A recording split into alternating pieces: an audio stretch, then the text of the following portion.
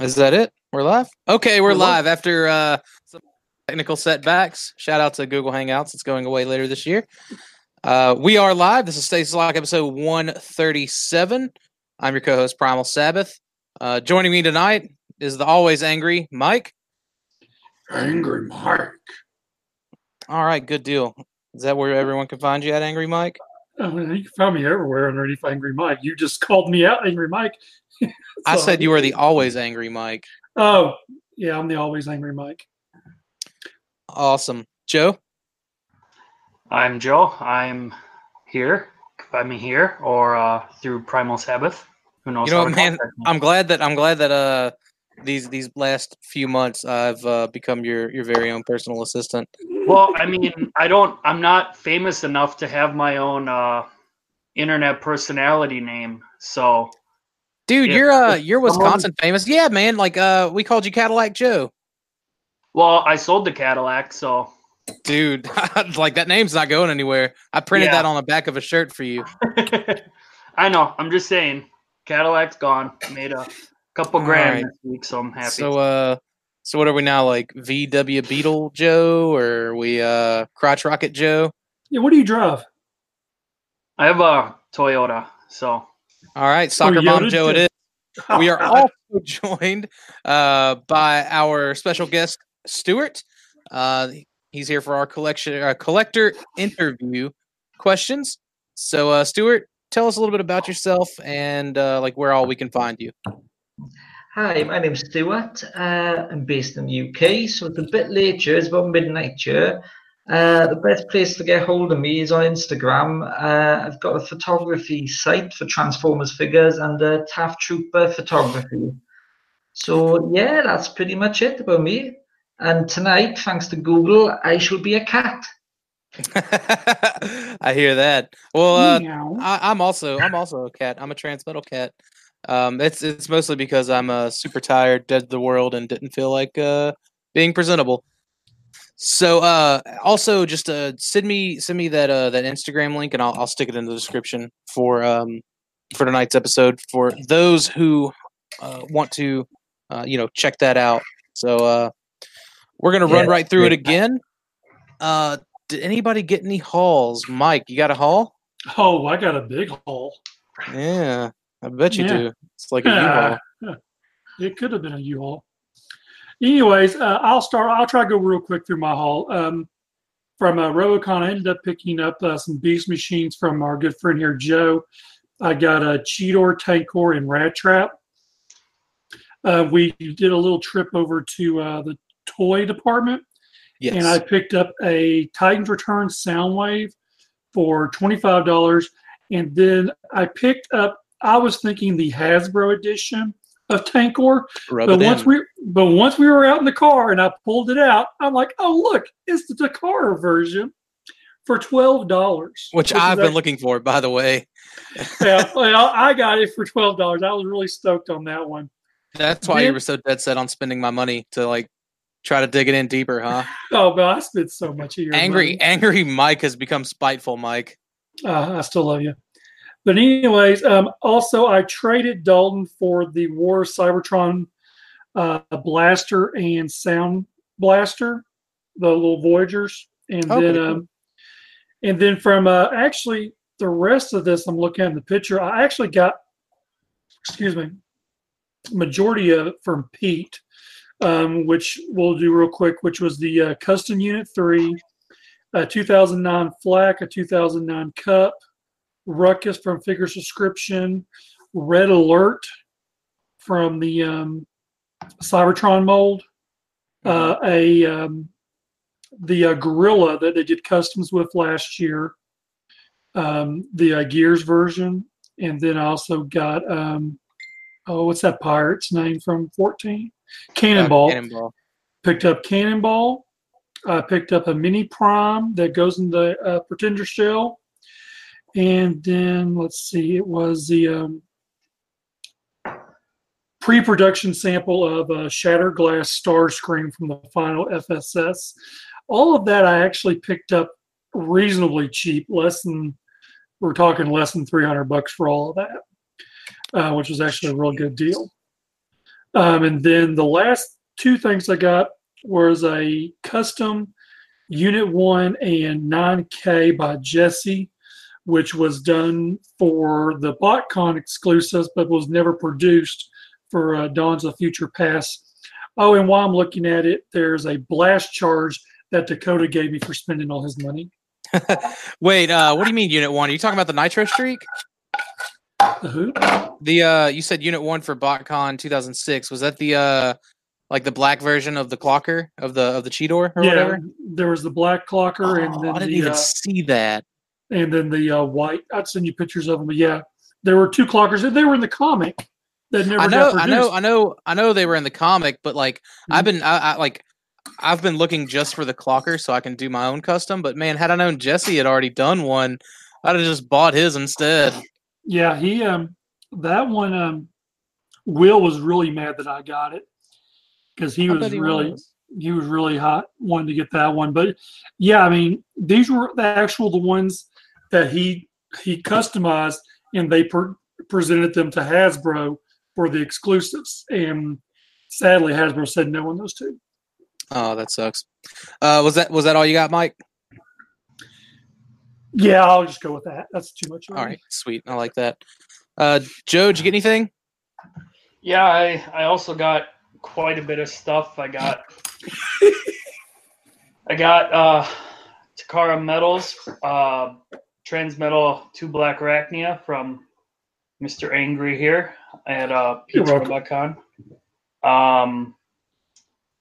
I got a pretty awesome Magmatron custom, like a Cybertronian mode Magmatron from Jesse, right? Jesse. Yeah, that thing is awesome. I figured you were going to be the one that ran off with it because I know you were kind of wanting to try to get one made, and the dude would make it for you. Yep, that thing is pretty awesome. I got some. I don't know if they're box samples, or what exactly. Just unused boxes from some pretty early BotCon stuff from Brett. Yeah. So those were basically just like the unfold. I think they may have been the proofs because I got a Tigatron from Glenn a year and a half ago, I think. Okay. But yeah, they're all unused, unfolded. It's pretty cool. Yep. Fun story about that, real quick. Carl was at the show, Carl Hartman, and I'd showed it to him, and he was like, "Oh yeah, the Wonder Days of whenever Glenn had to pack all of the Tigatrons by hand. So he had to unfold all of those boxes, put the inserts in, and the paperwork and everything else and the figures, and he packed all of those Tigatrons. I think it was 1,200 of them that they made that year by hand. Yeah, that was super interesting. Interesting I to remember learn. saying about that. Yeah. It was 1,200. Wow. Yeah, it's a lot of work. I'm sorry, Joe. Keep going. No, you're fine. What else? I got some third-party Masterpiece cars. I found the Chevy Aveo Swerve. That it was like a car dealership exclusive. That's crazy. I didn't even know that. I didn't even know they had a car dealership exclusive. Yep. Yeah, it was $10 at that one comic shop or that toy shop Dalton and I went to. We were just sitting right there. Dalton walked right past it and had no idea what it was. I'm like, ooh, I know exactly what that is, and for $10, I'm buying it. So absolutely. And what else was there? I don't even remember. There was a lot. That's good. That's why you should take a picture of everything before you just disperse it. Stuart, you got anything this week you'd like to share?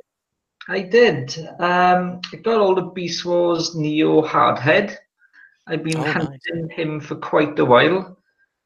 Just watched the translation on telly, and I was really impressed with the character. I just thought he's just ridiculous.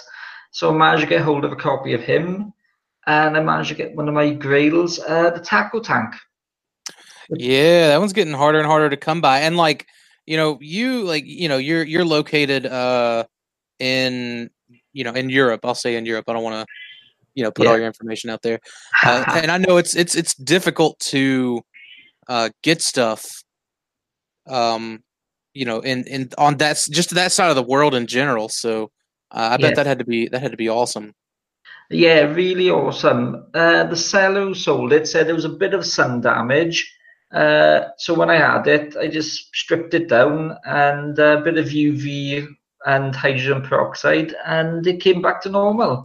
Nice. So I was quite relieved, quite scared pulling it to bits. That's a good deal. So yeah, I was quite happy with that. So the missus was wondering, why have I bought an octopus? And I was like, well, it's a squid and it's a transformer. And it's like, well, it doesn't transform. It's like, well, it just does. it pops apart. You could just tell her it pops apart. Yes. So she was quite bemused with that. It was quite different. But yeah, that was me. Cool, man. Cool.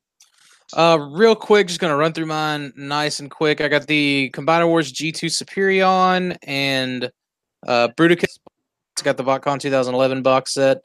I got the BotCon 2010 box set, 2009 box set, and the 2010 Scorch, Ravage, and Double Punch. That Ravage is going to be for sale if anyone's interested. I got a single 2011 Auto Trooper with a little bit of extra rattle in it. I got the Takara Rhinox, the one that's like weird color. It's got like gray and tan. I got the Combiner Wars Scrounge with the little yellow gun fella. I got the Siege. Is it the Siege on Cybertron or the Cybertron Siege? Velocitron. That thing. Yeah, it's the G2 Laser Optimus Prime repaint that was in the box set. Yep. Because it looks more like the Laser Optimus Prime, and I wanted it just because I got the Pulse Megatron, the G2 Megatron. And like I know it's not the Combat Hero Prime homage, but I feel like when I think G2 Prime, I think of the Laser Prime, and it's a Voyager, and so it'll match that Megatron. Let's see. I got the Shattered Glass Cheetor custom that Jesse had, which I'm super happy about. Oh, dude, it looks so gorgeous. I got a Battle Unicorn. I got a Beast Machine Spy Streak with no missiles for the Army. I got the BotCon, the custom BotCon 2014 Genrai Keshi from the Keshi drawing. Studio Series Sideswipe, if I haven't said it yet. I got a regular Dinobot that Sean is going to be painting up for me. I got a Prime Ratchet. I opened up my G2 Breakdown. I got the custom class Shatterglass Sideswipe. I got the Robocon 2019 surprise exclusive Under 3/Unit 3. I got Prime Soundwave, Prime Cliff Jumper, 10th Anniversary Dinobot that's unbroken that I'm going to keep in beast mode. I got Thrilling 30 Legends Bumblebee for a custom that I'm going to do. I got Beast Wars Black Arachnia, so now I have all three of the original Black Arachnia molds. I got the Japanese Beast Machine Striker, and I got a Beast Machine Snarl resin hard copy.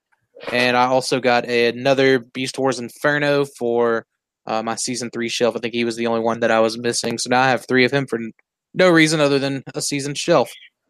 And the G2 Breakdown that I freed from its box, if you want to consider that something. I thought that was how funny how you slipped that in the middle of your haul, like you had picked it up, and then you said, I opened it. Yeah, I opened it. All right. So now that we've got all this hee-hawing out the way, let's get questions. It's gonna be me, Mike, and then Joe. So Stuart. Hi. What got you into Beast Wars?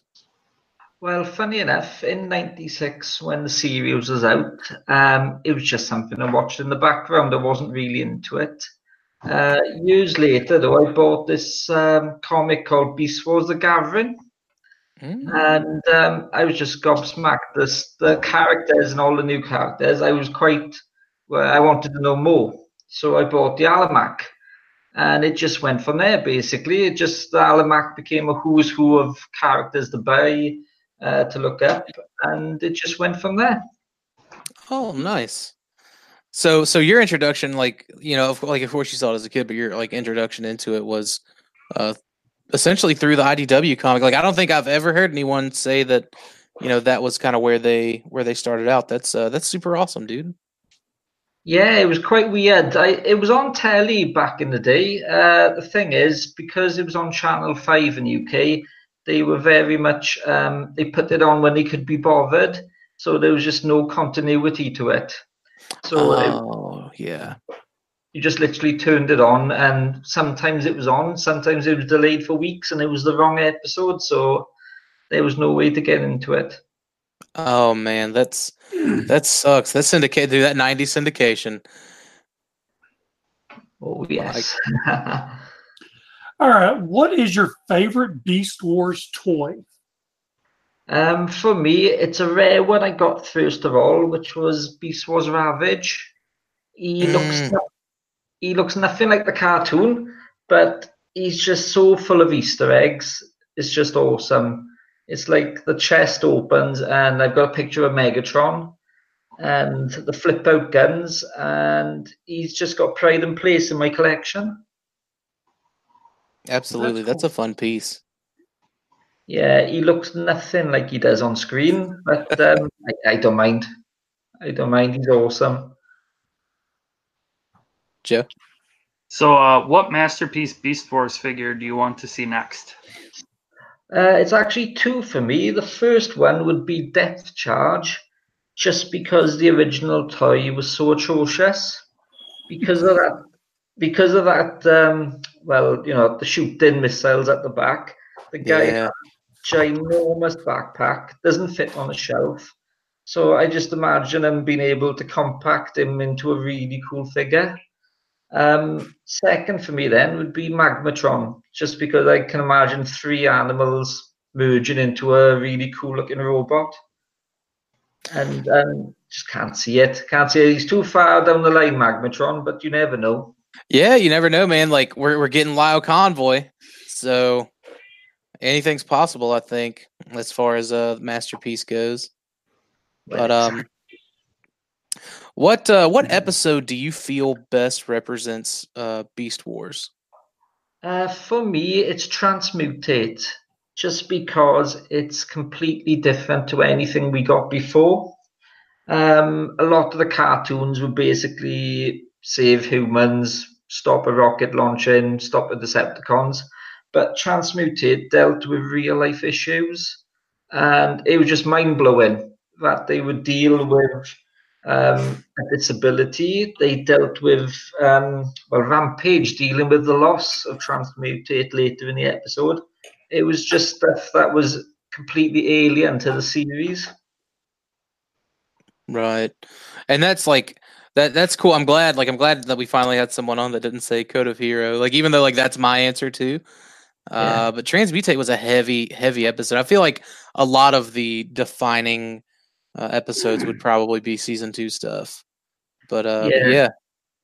As I seen as an adult, I appreciated it a lot more. If I'd watched it as a kid, I probably would have thought, "Whoa, that's heavy," and probably would have had nightmares about Transmutate. But as an adult, I could appreciate it a lot more at the depth it was coming from. All right. How do you feel about other forms of Beast Wars fiction media or fictional media like comics, manga, bio cards, fan fiction? Fan fiction, I've got into a little bit with the Collectors Club with Apeling and characters like that. But for me, it was Gathering / Ascension, which are the two which do it for me. I was just really impressed with the storyline in Beast Wars, but based in the distance. It's just a shame they spoiled it, making the Beast Wars character cannon fodder later on in a different IDW series. Yeah. It's like, oh, it's my favorite character. Next thing, dead. Like, you're talking about like in the Unicron books. Yeah, man, it was like I saw all these awesome things in this comic book in this universe that I wanted to see, and it was like, oh no, they're actually bad guys and they're all gonna die. And I was like, man, come on. I know, I agree. I was just like, oh look, a Stampy. Oh, gone. It was fun, like picking them out on the splash pages, because there was like that one big splash page. It was like, oh hey, there's Transvel 2 Megatron, and then there's Season 1 Megatron, and they're all in the same base. So Yeah. And then just to add insult to injury, they then mutate them into these monsters later on. So they don't even look like their old selves by the end. It's just like, oh, IDW, what are you doing to me? Yeah. Joe. How do you rank Beast Wars as a cartoon and toy line compared to other iterations of Transformers? For me, Beast Wars is my number one, just because it was quite early with the ball joints, and even now, you can put Beast Wars characters in with your current generation stuff, and they don't age. Ball joints, articulation, yeah, they just really are. It's still my number one. So, like, just kind of a follow up that isn't part of these questions, and I'll ask the next one. Do you feel like there has been in another like mainline, like Masterpiece excluded, of course, such jump in technology for like playability with the toys as there was for Beast Wars? I think they went sideways for a long time. It was all through like the Armada and all those. Everything sort of stagnated. There wasn't anything new. But then animated came along, and I know a lot of people don't like it, but it was just they jumped off the screen. A lot of the characters did. So I thought they showed new technology there quite a bit. And it was like the forefront. And then a lot of things after that, ball joints came back into being. And the Universe line and the Classics line then took it on from there. Right.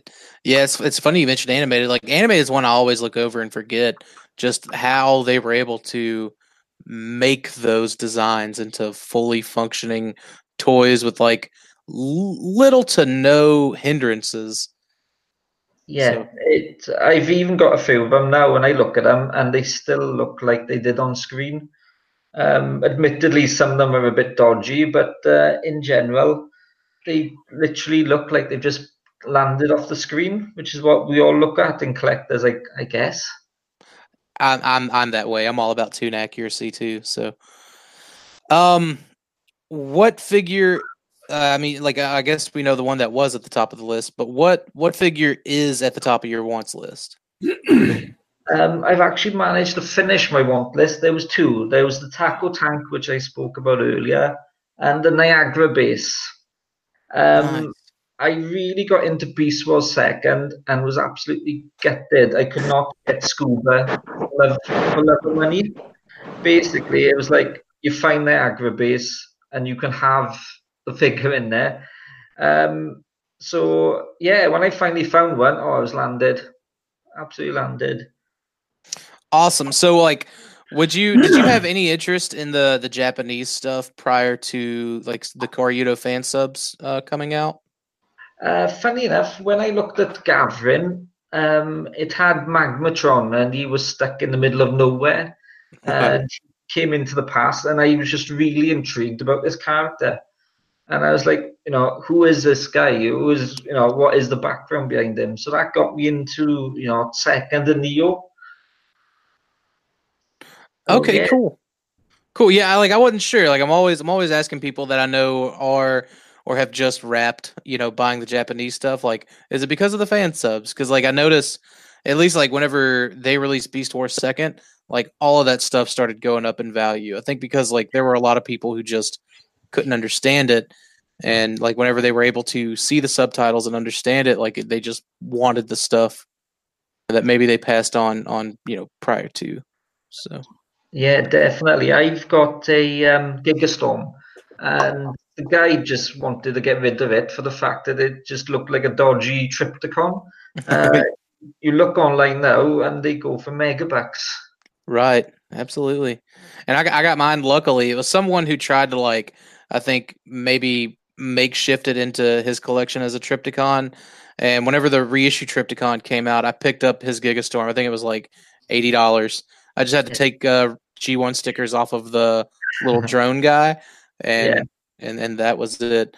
So cool. So you have a complete complete Beast Wars line now, or you just completed the ones you wanted? Getting there. Okay. It's Neo's almost complete. Let's see, what am I missing in Neo? Let's see. Survive is one of the favorites, but he goes for megabucks. Yeah, he's a pricey one. So there's him there, and I'm sort of keeping away from completing seconds because there's so many expensive figures, like God Neptune. It's like, oh, he goes for so much money. So Neo was the one I wanted. Funny thing about Neo was I completed more or less the figures before I saw the fan sub. So it was quite random to see your characters actually have personalities on screen, which you'd already had. Right. It was a complete reverse of G1, because G1, you watch the cartoon and then you nag your parents for the toys.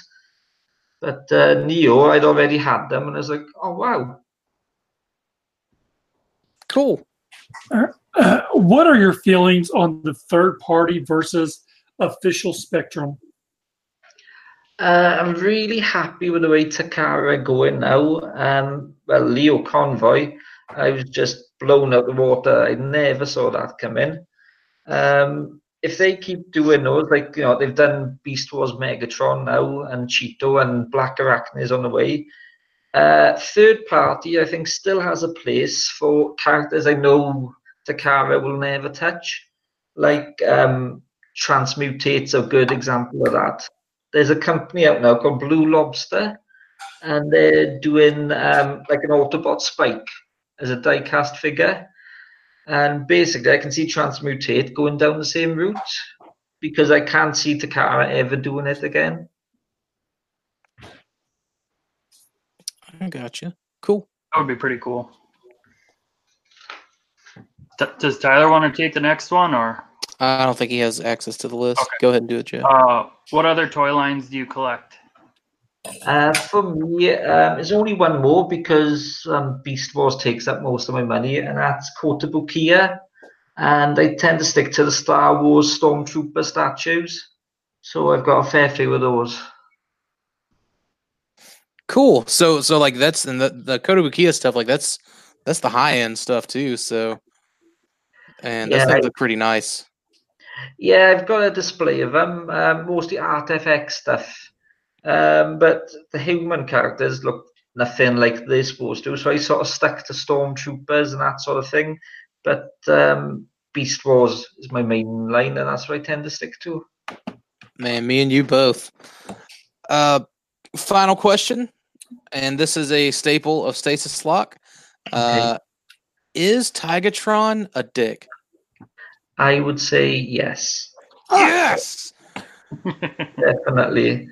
The reason I say that he's a bit of a dick is the fact that they've always got to fight to get him to help out. He never seems to just jump in and help them. Admittedly, he's not as bad as Depth Charge. Because Depth Charge, they have to like coax and coax and coax. But Megatron, it's like the base is getting attacked. Oh, I can't. I'm looking at these flowers, and it just drive me up the wall. I hear you, man. It's like Depth Charge. Depth Charge, you could at least like probably bribe him. You know what I mean? You could be like, well, X is going to be there.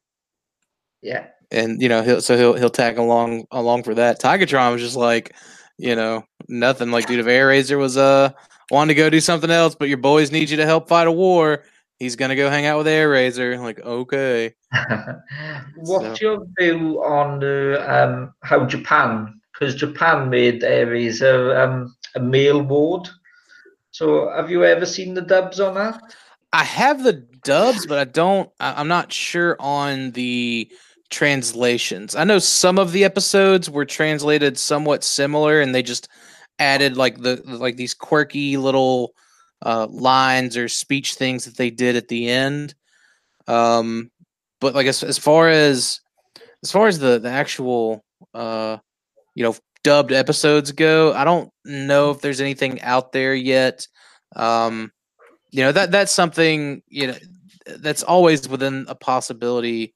If Karyudo ever wanted to, after, whenever they start up their next project and after they finish that and, move on, I'm sure eventually like they'll get maybe not necessarily bored, but they'll be like, well, maybe we should, show some of they should show some of the differences, It'd be interesting how they dealt with, they saw the characters, they knew what they're like, and how the translations make them completely different when we know what they sound like in English. So, right, yeah. And we got some of that in Car Robots and Armada too, because they released the subtitled versions of those. Yeah. So, yeah. One thing that's kind of interesting on that note, relating to Depth Charge and the Japanese version, I don't remember exactly what he was saying, but he said Depth Charge was a totally different character in Japan. Like, he was almost a comedic character who would randomly burst into song or something like that. He was just a totally different character. So, crazy. It was that Miles guy at the con this weekend who was saying that. So it would be cool to find out, because with MP Beast Wars Megatron, the sound chips, he's got a D-Navi which chats away to him, and it's just something that wasn't in the English version in any way. So when I press the button on the toy and all you can hear is a female voice, I was thinking, okay, what's going on here?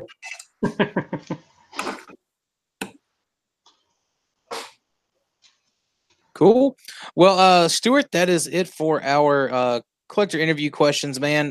Like I said, if you want to stick around with us, during news and topics and stuff like that, you can. If you want to dip out, I totally understand it. It's very late over there. I definitely appreciate you for staying up so late with us. It's really cool. I always like talking to the fans that are on the other side of the planet. Yeah, no, thank you for having me, and I hope you understood the accent, all right? Yeah. Which we've got a couple of English friends, so it's you pick it up, right? Or at least I pick it up. So I definitely, man, it was awesome. Are you going to? Oh God, it's not TF Nation. I wanted to call it Auto Assembly for some reason. Are you going to TF Nation this year? Not this year, but hopefully going next year. Got stuff on this year, unfortunately, but yeah, no, it should be good. Definitely. Yeah, I saw they have they're doing the Beast Machines coloring book thing, and I'm like, will someone please get that for me? I think that's awesome. But yeah, man. Again, I appreciate you for coming on, dude. No, thank you for having me, guys. Thank you again. No problem. Stay in touch, man. Yeah, all right. Thank you again. Okay. Bye now. Right. See you later. Good one. Tyler's in here. If there's anything he wants to say, I feel like I know why he's here. He wants to get in on this this Chalk versus Cullen stuff. He's muted, so I don't know. So I'm muted because I'm at work. I don't know what this sounds like, and I'm on the sander again. So I just wanted to hear the conversation. Okay, that's fair. If my sound's too bad, I'll mute again. But right now you're solid. Yeah. Okay. So. Okay. All right, so on this week's Beast Out and Shout, this is a little thing we kind of got going with the Blackout and Shout crew. We've been doing character versus character, toy versus toy type stuff, but this week they kind of threw us for a loop, and it's not necessarily the character as so much as it is the character. So Gary Chalk versus Peter Cullen. Now I do kind of want to lay something out for you. They have both been Optimus Prime 3 times. However, Gary Chalk has been Primal once, so he's at least played Optimus 4 times. Cullen has played it 3 movies, Prime and G1, or I should say Aligned Continuity, in place of Prime. And of course, you had Neil Kaplan, who was an RID. So, Mike, why don't you? You came from the G1 era. Why don't you start us off? Who wins it? I kind of wanted to go last, but that's okay. And the reason I say that is because when I look at the characters, granted, yeah, I grew up with G1, but I mean, some people know that I've always chose Monkey over Truck, and in this case, I still would pick Monkey over Truck. because I guess you have to look at the everything Gary has done versus what Peter has done. Gary's done multiple seasons of Beast Wars, Beast Machines, the Unicron trilogy. You know, he did multiple reincarnations of Prime, and you know, he's more in touch, I think, in the Transformers than maybe Peter Cullen. Excuse me, that you know can be argued upon because you know Cullen is the first Optimus Prime. He is the end all be all Prime to a lot of people because he played the Optimus and he was their father in the 80s. Well, not only he only went to the Transformers the movie. So when you look at episode numbers, his is lower than Gary's. Period. Gary's played more of that character than Peter did, but granted, Peter played in the real live action motion pictures, which a lot of the fans weren't really happy with those movies to begin with. And then of course Peter came back and did Transformers Prime. But I just think when you look at an actor's, what the actor's done, you have to really give it to Gary versus Peter for the cartoons and the voice acting. As far as maybe some of the best lines, it's kind of a tie. Autobots transform and roll out, and that's just Prime. That's just Prime, yeah, man. So me personally, because when you go to these conventions and you see these people, Peter is hounded upon and doesn't get to spend or really talk, and he's showing off like a trophy. Like here he is, nerds. Look. Right, but I feel like to kind of touch on that, I feel like that kind of has something to do with do you remember the last time that he was essentially treated quote unquote the same as the other guests at BotCon? It was 2010, and he ended up signing 1,000 autographs from sun up to sundown. I was there in the line at sun up. Yeah, I remember. I was there. I think 3 or 4 o'clock in the morning. I jerked my wife out from the hotel we were at to go wait in line. Of course, that's the only time she's ever gone to convention with me. She's never gone since then. But you're right. The man, he's devoted to his fans. As he wants to be more devoted, I think. But Hasbro is pulling his strings. Where Gary Chalk, you could go outside Dallas 2012 and talk to him while he's smoking a cigarette. Dude, as a matter of fact, not only do you go to him, but if he sees that you want to talk to him and you kind of walk off to go do something else, he'll track you down. Gary will make sure to make those personal connection. It's you know what I mean? But he can. He's got the ability to do so. Right, just like when Gary came to Little Rock Comic Con, we had him down here. We sat out in front of the hotel and y'all smoked and we all talked it up, and he was just an all-around nice guy. And he enjoys the fans. And knowing for me at my age, you can see as far as what his story is, as far as characters he's played. The one that really got me was that he was the abominable snowman from Rudolph the Red-Nosed Reindeer, the old claymation TV movie. Yeah. The stuff he played is stuff I grew up, way as a child watching during Christmas. He played Santa Claus in the Christmas Story 2. He played in Freddy versus Jason. He's been in so many movies. He was in in First Class, wasn't he? X-Men First Class? Yes. He was one of the generals, I think, yeah. He plays a lot of general roles. He's very good at that. General. Can I stop it in here for real quick? So yeah, what's up, Tyler? I was at work at the place that I used to work at, and I was doing a forklift training video. And I was really tired. It was 6:30 in the morning. And whose voice do I hear come on the screen? And I look up, and there it is, Gary Chalk, teaching me about how to be safe on a forklift. That was the coolest moment of my professional career. That's the best. That's way better than a general, and so on and so forth. Yeah.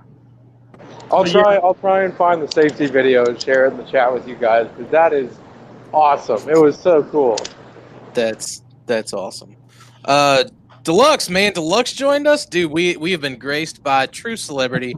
Let's stop talking about Gary versus Peter. Let's talk about Gary versus Deluxe. And I gotta be honest with you, the Optimuses aren't. They're just not cut out for it. Let's talk about Deluxe versus Thu. Come on now. Deluxe versus Tyler up in here. He's only here to keep us in line. For Tyler, man. I just came on for Tyler, man. He's the real internet celebrity. That's true. Deluxe, man. What's up, dude? Nothing. I thought I'd come in for a little bit. We're not recording Sharecast, and my wife's not home, so I can get on without getting in trouble. Oh, sweet, dude. So we got you for the rest of the show? Nah, not other show. I don't know. We're gonna go out and eat stuff, but I'll be on for a little bit. Okay, sweet. I'm just listening. All right. Well, do you guys want to pitch in real quick? Dalton said Gary, of course, and Brett said Peter, of course. So I'm kind of like same-minded with Mike and Tyler here. Like Gary, he's got a lot of like screen acting under his chops, and who knows? Like there may be some crazy like Western films with like a young Peter Cullen with his leather pants on and his vest. You know? Yeah, but Peter also voiced two of the most iconic, Transformers. Optimus Prime and Eeyore. Ironhide. Look, so, I can get behind some Ironhide. I'm just telling you right now.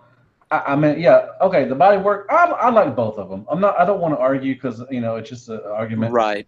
You are going to remember. People are going to remember Peter Cullen as Optimus Prime. Oh, 100%. But I like Gary. I've met him, and he's a really nice guy. I would love to get him on around 30. But I just for Optimus Prime, and they're two different characters too. I mean, you have to take that into account too. So, but I feel like they both played them. Like if it was both played really. I mean, perfectly. Gary, like it's to the T, onto right. About the eyes and everything. So I mean, I would call it a stalemate, to be honest, and everything. But to me, Optimus Prime, Peter Cullen will always be Optimus Prime to me. But Gary Chalk has done Primo, and he did Optimus Prime and Armada and everything. And I have much mad respect for him too. He's a talented voice actor and everything, and they're all talented voice actors, to be honest. To be on for 30-something years, and to have a longevity of everything. So both of them are really, and I've met both of them, and they're really nice, and they, love the fans, and hands down, two of the nicest, people in Transformers history for voice acting. So absolutely, like you summed it up for me as well. Just like Cullen as a Prime, as Optimus Prime was as perfect of a fit as Gary Chalk was for Optimus Primal. Cullen did that. That just naturally born leader, been leader forever kind of role. And Gary really brought this dude that's been in management essentially for maybe 5 years, opposed to, So like it fit. It like they both fit their characters super well, and I feel like with Gary we got to see that character grow, but a lot of that like you can't hold against writing, Right. They wanted Hasbro and the writers wanted John Wayne as Optimus Prime, and that's what Peter delivered essentially. And what was you gonna say, Tyler? I was just gonna chalk. I think you're right. I think it's a tie. I don't think one is better than the other. I think they're both really well respected in what they do, and I think for us to compare them, it's hard. It is hard because, like, personally, I love both of them because I'm a fan. I am a fan of Transformers Prime. You are feminine, yes, I'm a fan of the Transformers movies, love them or hate them, the Bayverse movies. Some of my favorite Prime lines are "Give me your face" and "Sam, no." You know what I mean? Those are iconic lines that'll last through the ages. He said, "Sam, no."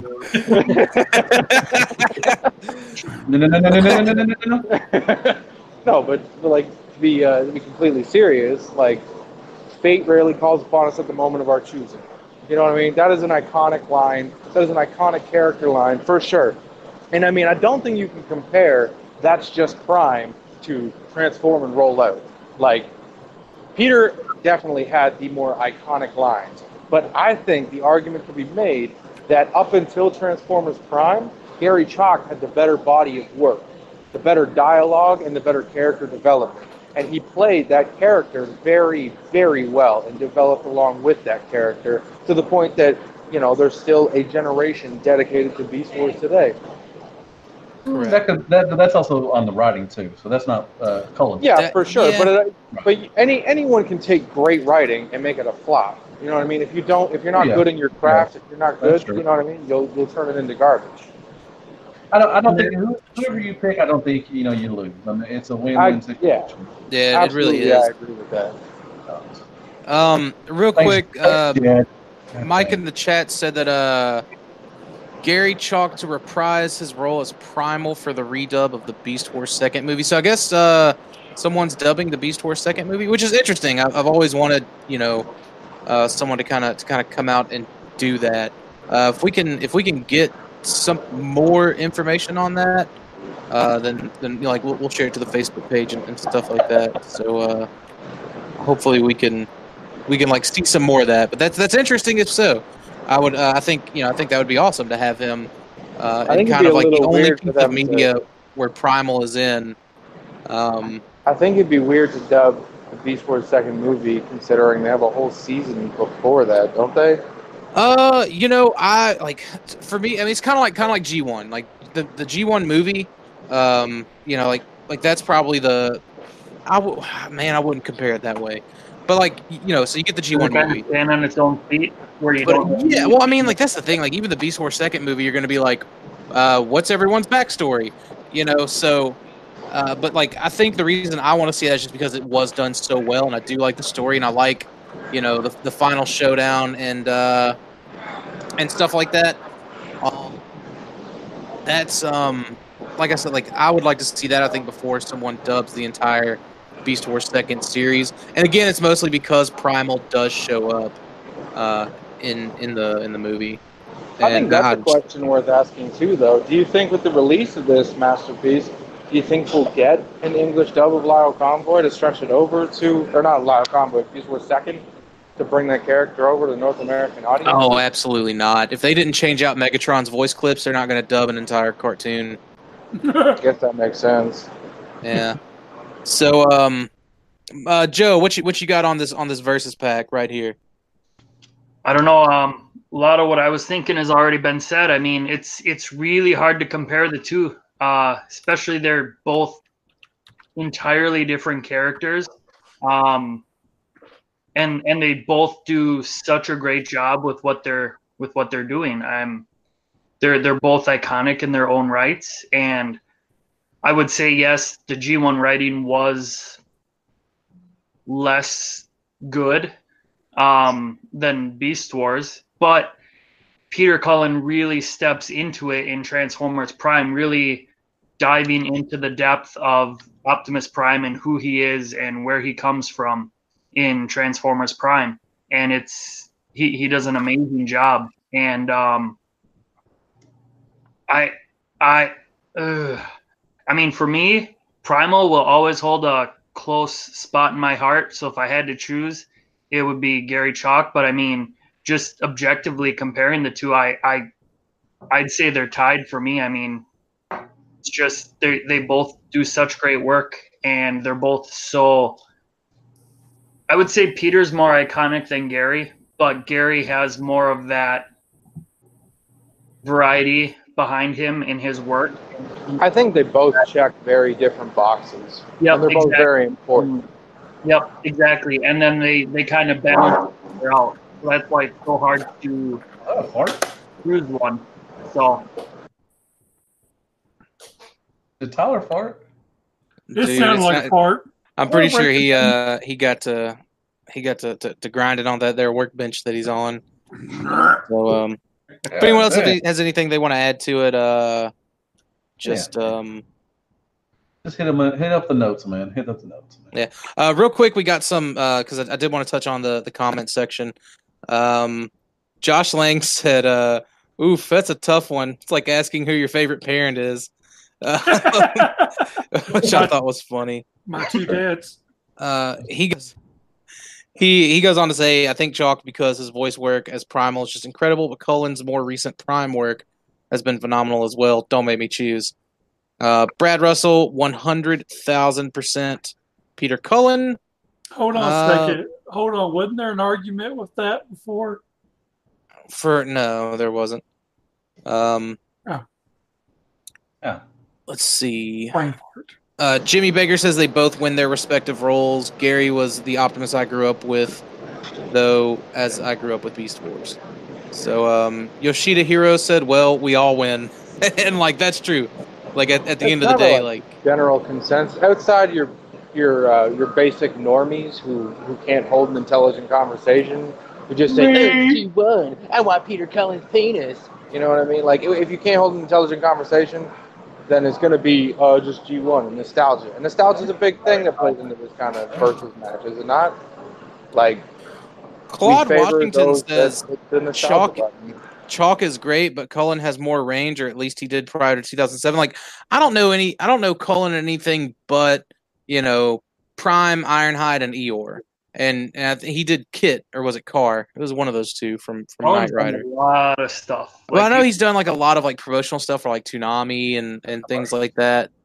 But it's always sounded like you can pick him out of a lineup, you know, just based on his voice. And I don't know about range, but you know, like they've both done so much. Finally, the best comment in this thread was from Greg from Mercy. He said, "You realize they are both Canadian, and a pillow fight ain't never solved nothing, right?" What? Them my maple syrup boys. So I thought that was pretty funny. But man, shout out to Shattered Cast. All them boys invading our content. Dude, yeah, we have the man of Shattered Cast with us tonight. Man, I quit this week already. Again. Fuck them. I quit every week now. Yeah, that's fair. Just to throw out a couple of things, I looked it up real quick. He played Commander James Hawkins in the Vehicle Voltron series. He was Eeyore in Winnie the Pooh. He was Kit in Knight Rider. He was, the gunner in Dino Rider. I'm not sure what that is. He also actually played in the Greatest Adventure stories from the Bible series. Did not know that. I got that on Blu-ray. That's awfully cool. He was also Klar and Zanzor in Megamus XLR and Mantis in the Pirates of the Dark Water. A lot of stuff I'm not really... he was actually... Here we go. He voiced Nintendo's mascot Mario in the Donkey Kong segment on Saturday Supercade. Claude have mercy. Now, there's a lot of these here. I mean, as old as I am, I really don't know what they were. I mean, guys, can we all say it together? Iconic. It's true. Iconic! I wasn't going to say it all together. But, big shout out to Dalton, man. I just took his place and everything, so we're happy to have you there. You're fired. All right, let's get into this news. We got a bunch. Come on. So the Mega Toy Fan exclusive was in fact a sellout. So thank you to everyone who. Oh man, I missed out on that. Yeah, you didn't get your hammer. I got it down, but it doesn't really matter. Yeah, that's true too. You're gonna do version 2? About 10 of them. So, anyways, they were all gone, which is great. We appreciate it. Thank you all for the support. I know there were a lot of people that wanted one that weren't able to make it to the show. Unfortunately, 15 is 15. So hopefully, just hold on. Don't worry. There will be a reissue down the line for twice the price. Yeah, that's the thing. Like that's just the thing. Like if someone offered me triple what I was making them for, I wouldn't make them. I believe in the sanctity of the exclusive. So sorry. That's just how I am. That said, though, maybe I'll knock it off though. Do what? Maybe I'll make a knockoff version. I mean, it's not like whoever got one. There's nothing stopping them from making a bootleg. So Mech Fans Toys one. yeah, make a Mech Joe's Toys bootleg. Joe. Somewhere Robert D's just like shuddering. But so we wanted to say that to say this on our Facebook page. We created a poll. It ends in 4 days, 4 or 5 days, something like that. That the hammer did sell out, but we definitely look forward to doing something new next year. And we want to know: would you like an accessory for a vintage Beast Wars toy, or an accessory for a modern Beast Wars toy? And like, modern's in the lead right now. I'll just be honest. So once we kind of get through, that, we'll ask, well, do you want it for Chug scale? Do you want it for Masterpiece scale? So on and so forth. So we have a few more polls going, but me personally, I was hoping that more people would want vintage accessories, just because I have a lot more cooler things in mind for those than I think I do modern. But it is what it is. If you're listening to Stasis Lock right now, they are going to do something next year.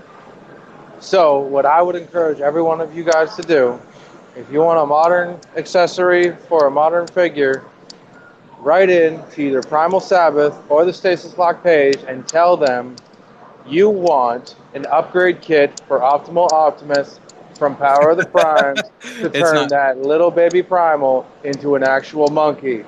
It probably won't be that extensive, but it will if people demand it. Anything's on the table. But the thing is, they gotta go to the event where we're gonna be offering it. So how about a Hammer X for the vintage Dinobot? That would be pretty cool to go along. Well, they gotta. Well, that's the thing. If they voted vintage accessory, I would not just do a smaller hammer. Like that's cheating. That's so much cheating. Hey, where's the Robocon going to be at? Do you have a little idea of anything? I've got a few ideas, but nothing set in stone. Tennessee? Just kind of talk. Tennessee, maybe like Nashville or Memphis. Dude, that's. I heard Saskatoon. Saskatchewan. I would love it to be in Nashville or Memphis. That would be pretty cool. That would be cool. Like I'm all for a shorter drive. But that's one of the things. Cincy too. They're both close to a couple hours from Cincy. Chicago would be great. Like I said, I'm up for. I mean, I'm going next year regardless, but I'm always up for a shorter drive. So, anyways, go to the Facebook page, facebook.com/Beast Wars, or just search us in at Stasis Lock. That's where you can vote. So I know I definitely look forward to brainstorming with the rest of the guys and what we should be doing, but we kind of gotta get a feel for the basics first. So, moving right along, Zhang Zing Transmetal 2 Megatron. We now have a full reveal, even though right now you're just looking at the old tail. Man, that's shit right there, man.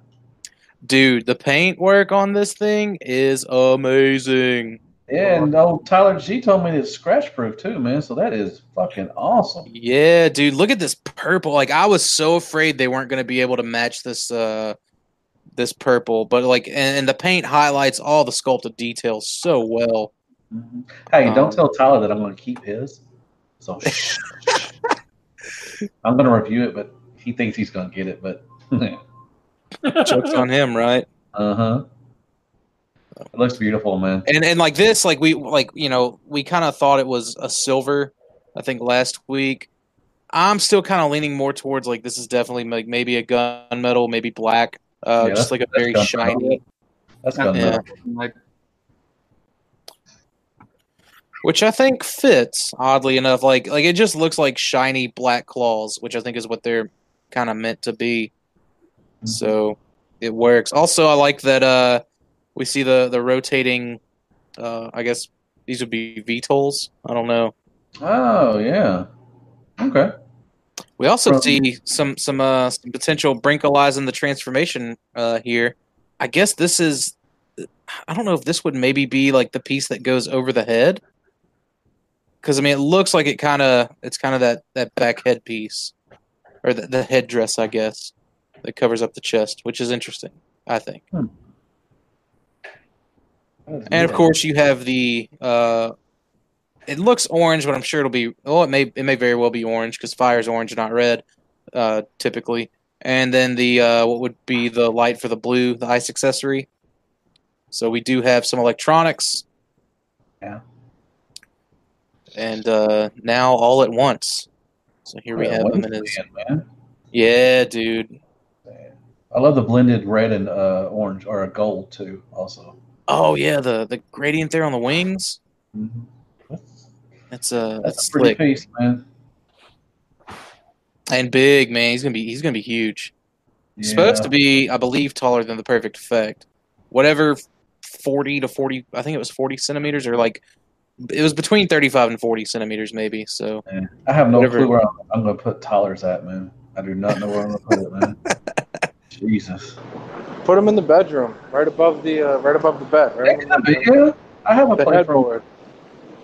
I don't know what's home. I gotta go, y'all. Oh, you got a dip? My wife's home, so I will talk to y'all later. Thank y'all for having me on. Look how he's running off so fast. Tell Belisa I said hey. I will, man. Take care. Oh, she's yelling at him. He fucked it. Oh, that's funny.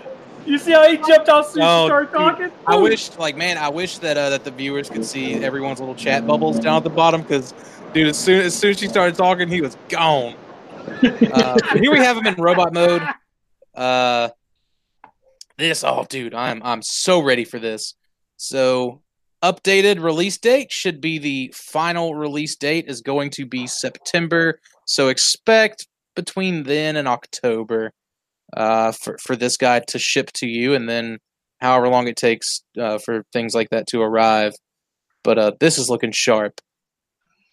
So also, I did the math probably over a year ago now, but someone had posted in centimeters, according to Masterpiece Primal, what the heights in the scale, according to a scale chart, should be. So to be correct scale, he should be 30 centimeters or 11 1/4 inches tall. So damn. So like almost of like, and like that's the thing, we don't know if that's from the top of his head to the tip of I'm sure that's to the top of his head, because the wingtips he's going to be over a foot tall. That's crazy. And the crazy thing is, Tigerhawk's a little bit taller than him. He's 11 1/2 inches, and Rampage should be the same height, and then Optimal Optimus is almost 14 inches tall. So, damn it. So that's gonna be nuts. These last few big boys will surely be the big boys. I'm glad, and I know the Transmetal 2 Dinobot, like he's also a pretty tall boy. He's not, as tall as the ones that you had mentioned, but he's 10 1/2 inches. Dude, if they can, if they can just pump out, start from the biggest and then work their way down to the smallest, I'd rather just blow all this money now and get it out the way. So. Yep. I can't wait for an Optimal Optimus that size. Speaking of getting it out the way, Takara Tomy, King Poseidon. I figure, this is Beasts, and we got these toys, the original toys rather, redecoed into God Neptune for Beast Wars 2nd. And I know that was something that Stuart was talking about earlier, God Neptune. This could be one of those things where people who are looking for the original may not have to. If they do indeed do the redeco. So anyways, this is their King Poseidon that was on show. Just prototypes right now. I'm assuming it's going to be like a box set. I'm kind of torn, man. I don't know if I'm going to get it. Like, I wanted to get the Terracons, but I just never got around to picking those up. And I feel like it would be incomplete if I didn't get this, or if I got this and didn't have those. Because I do kind of just want like all the beasts. Because like I have the monster bots, the chug scaled monster bots, and I think they're neat. But and see, I had the Abominus. Abominus? And I had it for sale at Robocon. I was packing up stuff, and I'm thinking, well, didn't sell. I guess I'm gonna keep it because I like the set. I'm like, well, I guess that means I need to get the Seacons. But literally, as I'm packing up, guy comes and buys it last minute. So I guess. All right, guys, I'm gonna take off. All right, see you later, Tyler. See you, Tyler. So I'll be passing on this unless they do the Beast Wars 2 deco. Yeah, I like that's kind of where I'm at. Like, I don't think the Terracons are too expensive to complete since they are fairly recent-ish. But I'm just not feeling it because then like I'd want a Predaking and I'd probably go with the Power of the Primes Predaking, and like that thing needs some work to say the least. Even with the upgrades on it, it's yeah.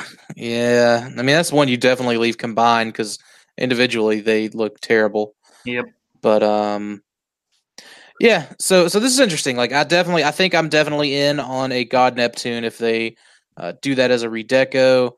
I don't see why I wouldn't be. I mean, I've got the original. The original is going to stay in the display, but the God Neptune, you know, if they do the update, I'll find a spot to put it and be happy with it.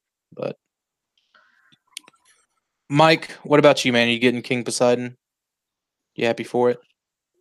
I mean, I'm happy for the people who are happy with it, but I just didn't care for the Seacon set as much, I guess. I had the one from BBTS a few years back, and just wasn't, just wasn't a fan of it. I wonder, I wonder if that's because like the BBTS version was like super loose. Like, maybe, do you think that maybe had something, like, I know it had some QC problems. Actually, I remember taking it out of the package, but I don't remember it being a loose issue. I can't recall if there was an issue of mine being loose or not. Again, it was just my preference, I guess, is what I just wasn't something I was very interested in, I guess, at the time. I gotcha. They could also do up the Collectors Club Seacon colors, which I think was the canceled Universe Seacons that were supposed to come out, and I believe FunPub just kind of picked it up and ran with it and did that as one of their exclusives in 2007, 2008, one of those years. So I would probably get that too. I'd get that one too. Yeah, just because I like those very dark colors on the purple, the gray, the yellows. I like the metallic blue that they used. It's sharp. Yeah, but like I like King Poseidon's colors too. I know for sure like all three of them I would not be in, but like God Neptune definitely, the club version more than likely. And I think I would just put my club versions in the box to display behind it, just because they have that window style packaging. Mm-hmm. So, yeah, wouldn't be a bad idea, Takara. You should get on that. So, real quick, we got some new hand-foot gun accessory, or I guess they're not all the same. You get individual hands and individual feet. So you can see it's got the clawed toes here, and it looks like a little gun on the side of this foot. And the fingers are individually articulated. It looks like at each knuckle. So that's pretty cool. I worry about the ankle placement. I worry that they'll suffer from kind of back heaviness unless there's there's no heel. This guy's gonna have a backpack because he has the cannons on his shoulders and the shell. Yeah, I worry he might be back heavy. Yeah, maybe. I mean, I don't know. That's like the like the Volcanicus, because that's the most recent one I had. And it did have the extra where you could plug in the extra parts. So right, but at the same time, if you use those, what were the extra hands?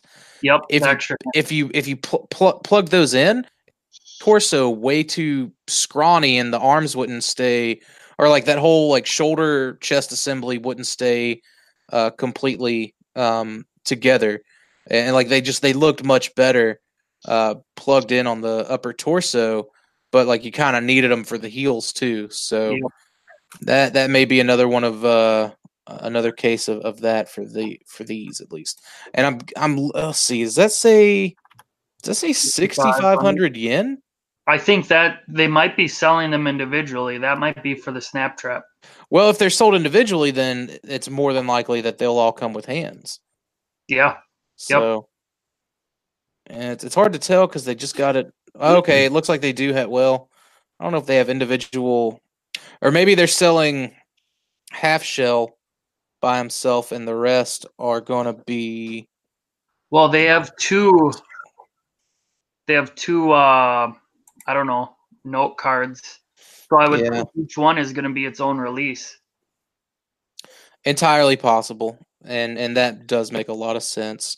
So I wonder how they're going to pump those out. If it's going to be like the Takara Generation Select Series or what they're going to do. And I'm sure you'll be able to pre-order them at Pulse, so that's all well and good. But interesting. Dalton said, if they did make this into a God Neptune, they could do it with Masterpiece Lyo Convoy, which takes us into our next piece of news. I'm super excited about. And that is Masterpiece 48 was announced, and it is indeed another beast. And to, I think, much surprise, we heard the rumor was going to be a large white cat, and a lot of people suspected Tigatron. I know we had kind of played back and forth with it was going to be Tigatron or Lyo Convoy. So it's indeed Lyo Convoy, and I thought that was a clever play for the rumors, I think. So, and we see he scales perfectly with your MP38. This is why I'm glad I hopped on MP38 when it came out. I felt like, there had to be a reason other than just toy colors for them to release this, and this makes me super happy that I played the long game. And I think it's all going to work out pretty well. I wonder if this is doing anything to the MP38s that have just kind of been sitting on the market. You know what I mean? Because I know for the longest time you can get them pretty cheap. Hi guys, still here. I'm just thinking they've re-released the other convoy as well, Big Convoy. So do you think it's going to be a three for them? All three bosses. That's them done. Oh, you're talking so. Yeah, the encore Big Convoy to kind of go with these two, because the original Big Convoy is about that size. I've got my anime Primal, my Supreme Commander Primal on the same shelf with Big Convoy, and they kind of line up. So I mean, maybe that's definitely a good point. Maybe. I tell you what, I'm really impressed with his mane going inside out. That is what blown my mind more than anything. I find it right, and you can kind of see up here. There's the cartoon lion head. So he has the robot lion head on the outside. We may have some angles of that here, but I'm not too sure. But looks like a intricate transformation as well. Definitely not as simple as the original, or even as Primal either. And it's crazy because it's a pretty simple design, so it's kind of cool how they managed to make it more intricate. I mean, the original did the transformation pretty well, and I mean, it's pretty show accurate. So it's kind of cool how they managed to make it more intricate and even more show accurate. Yeah, I love, again, you said show accuracy. The way he turned into robot mode in the anime with instead of all the sculpted hair, everything became very much robotic. Mm-hmm. Let's see, and just the heroic proportions he has here, again, very similar to the anime. Yeah, the original toy, the mane covers most of the character's face, so it's a nice change. So you can actually see him far better. Right. I mean, the Robot Masters kind of rectified that, but of course he was super tiny. But kind of as you were talking about the comparisons, here we are. Of course, this is kind of like a side profile shot, but if you were to look at him head on, this would be covering half of his face. So you got that. And again, dude, I know some people have not been too pleased about this, but I mean, it's show accurate, and ultimately, I'm after that show look, and less after the the original toy look. The toy, I can't knock on it, It's a fun toy. I loved it when I got it, but I'm happy that they have decided to give him the Masterpiece treatment instead of just reissuing like a tune accurate version of the original mold. And Cryotex Customs and Kabar both brought up some really awesome stuff. Like they would love to see like Burning Convoy and Flash Lyo Convoy. And Kabar had said he'd like to see the legendary Green Warrior deco, and like I want to see all of that. I would buy Flash and Burning and the Green Warrior for sure all day, hands down. Yep, me too. I'd buy the Galva Lyo or whatever it's called. I would probably do that too. Like at that point, there would be no more lucky draws for me to want to track down. Yep. So. Mike, what about you, man? Did you show the picture of the head, the lion head? I didn't have one of it. Did you know? Okay, that's kind of a I know it's show accurate, but when you see it actually in toy form, you're kind of like, wow, really? Oh, like the faceless kind of just straight, robot block shape lion head. Well, not just that. It looks like he's trying to have some kind of shit-eating grin on his face. Oh, you're talking about the actual yes. Okay, I thought you were talking about the robotic one on his arm. No. His shoulder. The actual lion head for this right here is something I'm just not a fan of whatsoever. It's going to be kind of a hard sell for me. Granted, more or less, I will wait. Unless there's a good deal through my wholesaler on it, then I might wait till some people have it in hands and see for myself. But I mean, it's going to be kind of like a no last minute decision, but I mean, it's going to be up there. Yeah. For the, I mean, it's just the face. I don't know, man. It's weird looking to me. I don't like. Have you watched Beast Wars Second? Any?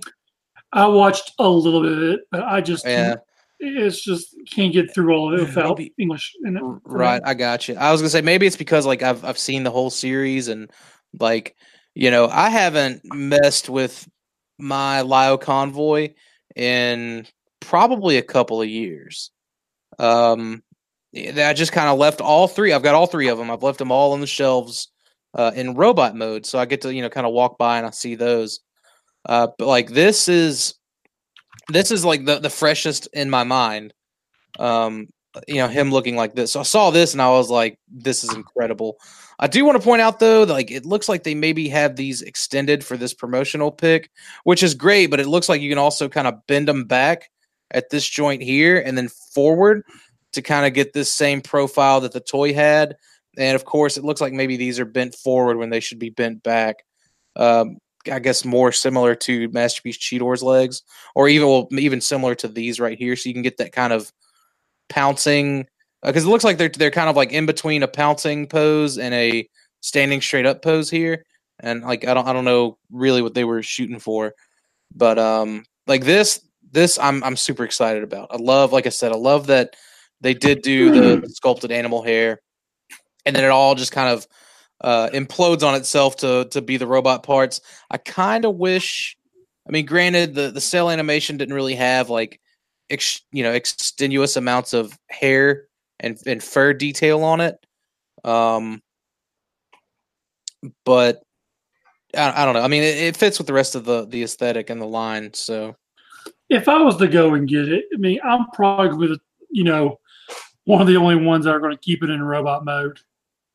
Well, like that's the thing, man. Like I'm buying all the Western Beast Wars stuff in threes, but this the Japanese stuff. Like I only bought one MP38 and one MP Shadow Panther. I'll probably just stick with one Lyo Convoy,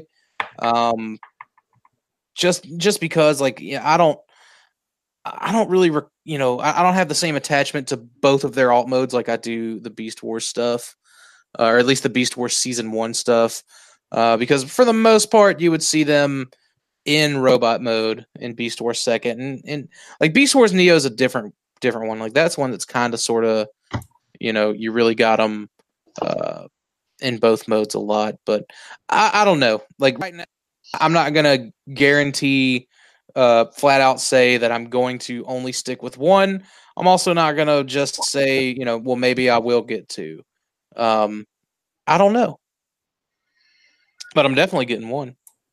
I think the price is going to have a huge thing on it, because with the price of MP Hounds just gone, I'm dreading what they're going to ask for this one. All right, so let's go ahead and get that elephant out the room. 24,000 yen, which is like what, is it 220? 220, 230-ish. Yeah, somewhere around there, and that's USD. Stuart, if you wanted to convert that 24,000 yen to pound, but doing the smart thing, pre-ordering through Amazon Japan, you're gonna get at least 30 to 33% off of that MSRP, and you're probably gonna go get it shipped to your door for 150 to 160 US dollars. So I'm cool with it. I really have nothing left to backtrack other than BotCon toys at this point, and those are expensive. So I can always dig and dive in deep to some Beast Wars toys. So I don't know, man. This is one like the more I see it, the more I want to. And then I got to get another MP38. So and then it's like, well, I do the same for the Flash and the Burning and the Green Warrior. Like that's I look at it long term and I'm like, maybe I should stick with one. But I do love this, man. I love this accuracy. This is amazing. Yeah, the more I look at it, the more I like it. Definitely. So. Yep. I'm struggling with the 1 or 2 thing also. Moving on to RoboCon 2019, this is the bulk of our slide. So real quick, there was a custom that was sold there that was limited to 8 pieces to sell. It wasn't necessarily an exclusive, like it, Pete did mention, like, dude, it's not an exclusive. It was a custom that was just sold at the show, but it was the under 3, and this was done by. Was it done by Sean or was it done by Jesse? Mike. Sean. Okay, it was Sean. Okay, and dude, this thing felt like a production piece. Like, just to speak to the quality of this custom, I was blown away. Whenever I got mine, I was like, all right, let me be super careful with it, and blah blah blah. But like, I felt it and I transformed it, and I was like, wow. So it was really cool that they did make this custom available. Mike, I mean, I guess we may be cleared to say, like, I guess the rumors behind why there were just 8 of these at a show, and why that there were actually some stickers on it. So originally this was going to be another custom class option, I believe. Don't quote me. You can quote me on it because they came straight from the horse's mouth. Okay, well, Mike's sense that it was going to be a custom class thing, right? But anyway, so like there were like special stickers made for it, but they couldn't find where they put all of the smaller primals, right? So yeah, it was the prime from the double pretender shell. the primes, because like they use those pretender shells for the classes for the class last year, and they of course they got a bunch of these little trucks left over. So like that was supposed to be. I remember it was so funny. I was talking to Jesse, and he was like, "What about he was like, what about under 3 from that truck?" And I was like, "Dude, that'd be pretty sweet, but it'd be a pain in the ass painting all that yellow." And like, come to find out, I think Sean was just like, "Yeah, painting all that yellow sucked." Yeah, he actually said in the custom class we were talking about it, how he said yellow is like the worst one to do a custom with, and then here these are all yellow. So yeah, I thought it was funny, especially over a dark plastic. But man, this thing was too cool. It's again, it's a custom. It wasn't really meant to be an exclusive. That's something that I got wrong on my Facebook page.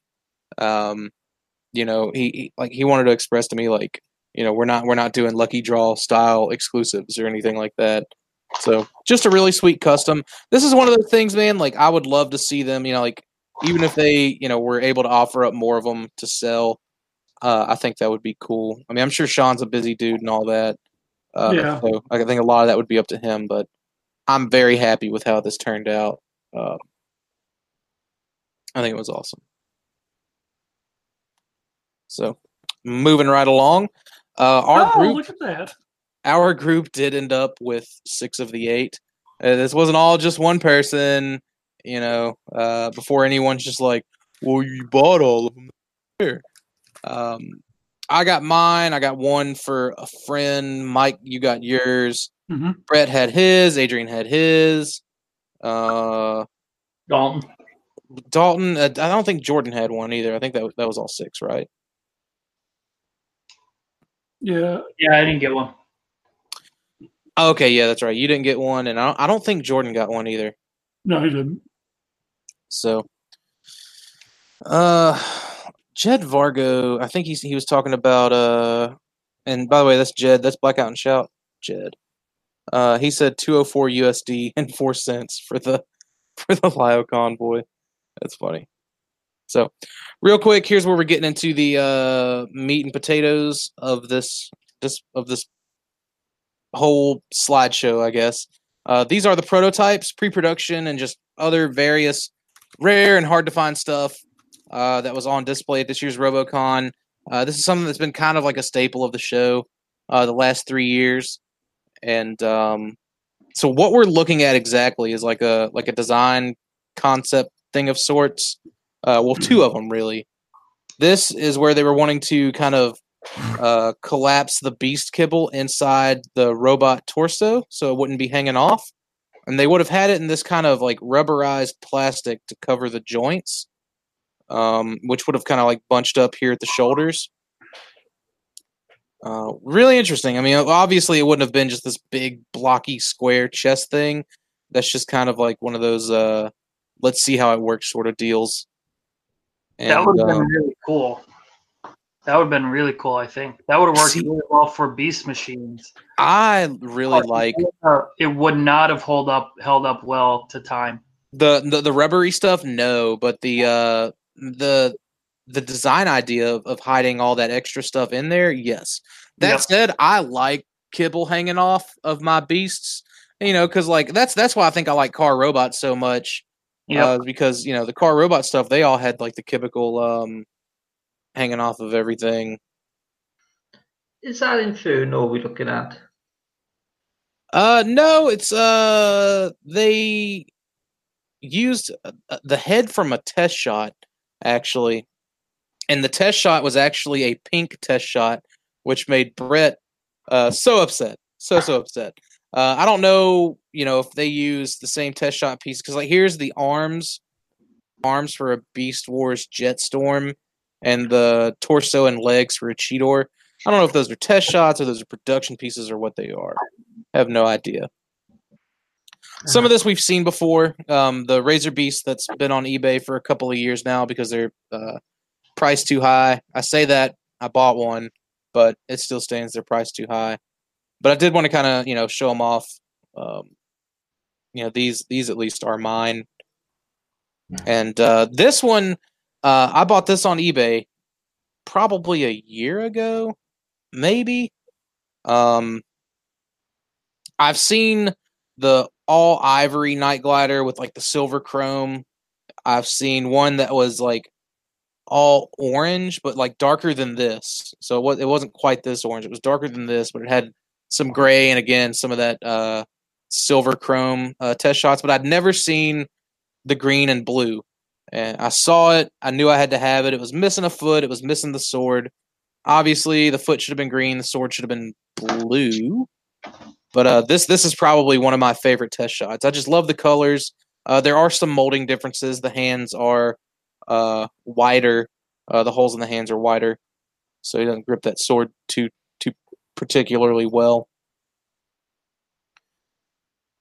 And again, the Rat Trap, same one that's been up on eBay forever, overpriced, blah blah blah. But this is the Japanese green sticker Rat Trap with the red eyes and the painted head.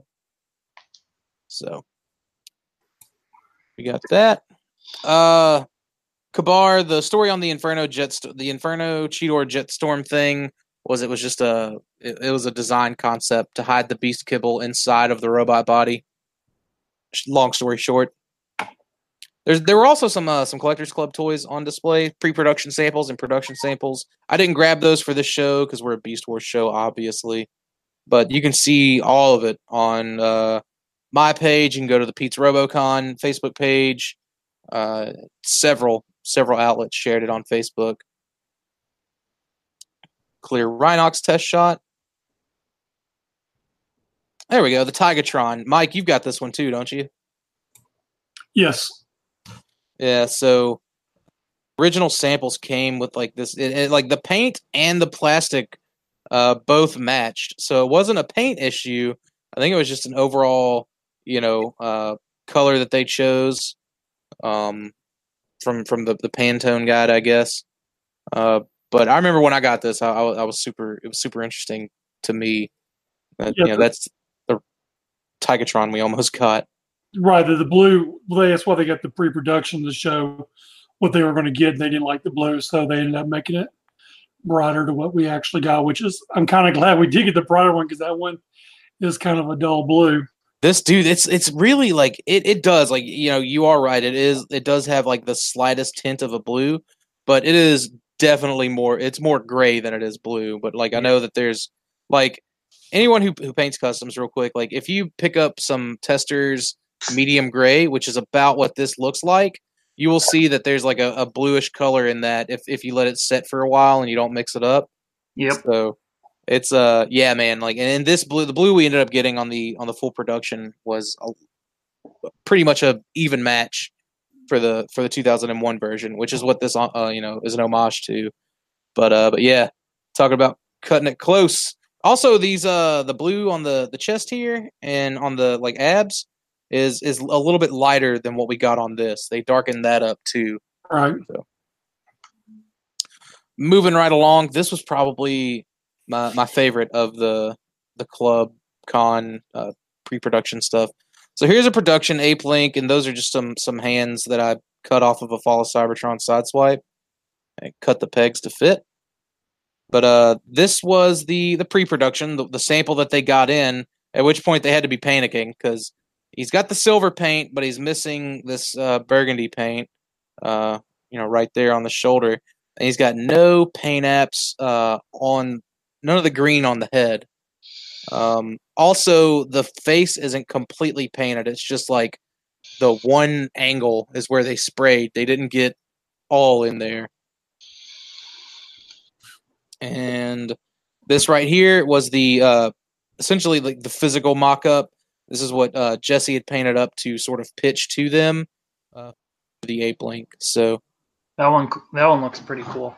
Yeah, he just took a Cybertron Primal and he was like, "Hey, let's here's what we can do and we can make Ape Link and it works." And I was very, very happy to receive this. So essentially, I have all three stages of this Ape Link. He's probably my favorite BotCon character, and anything pre-production Ape Link, I'm gonna jump on it. Can you go back? Sorry. Yeah. Did you modify the hands on yours? All that is just like I said. I just took a man. You got a bad case of squirrel.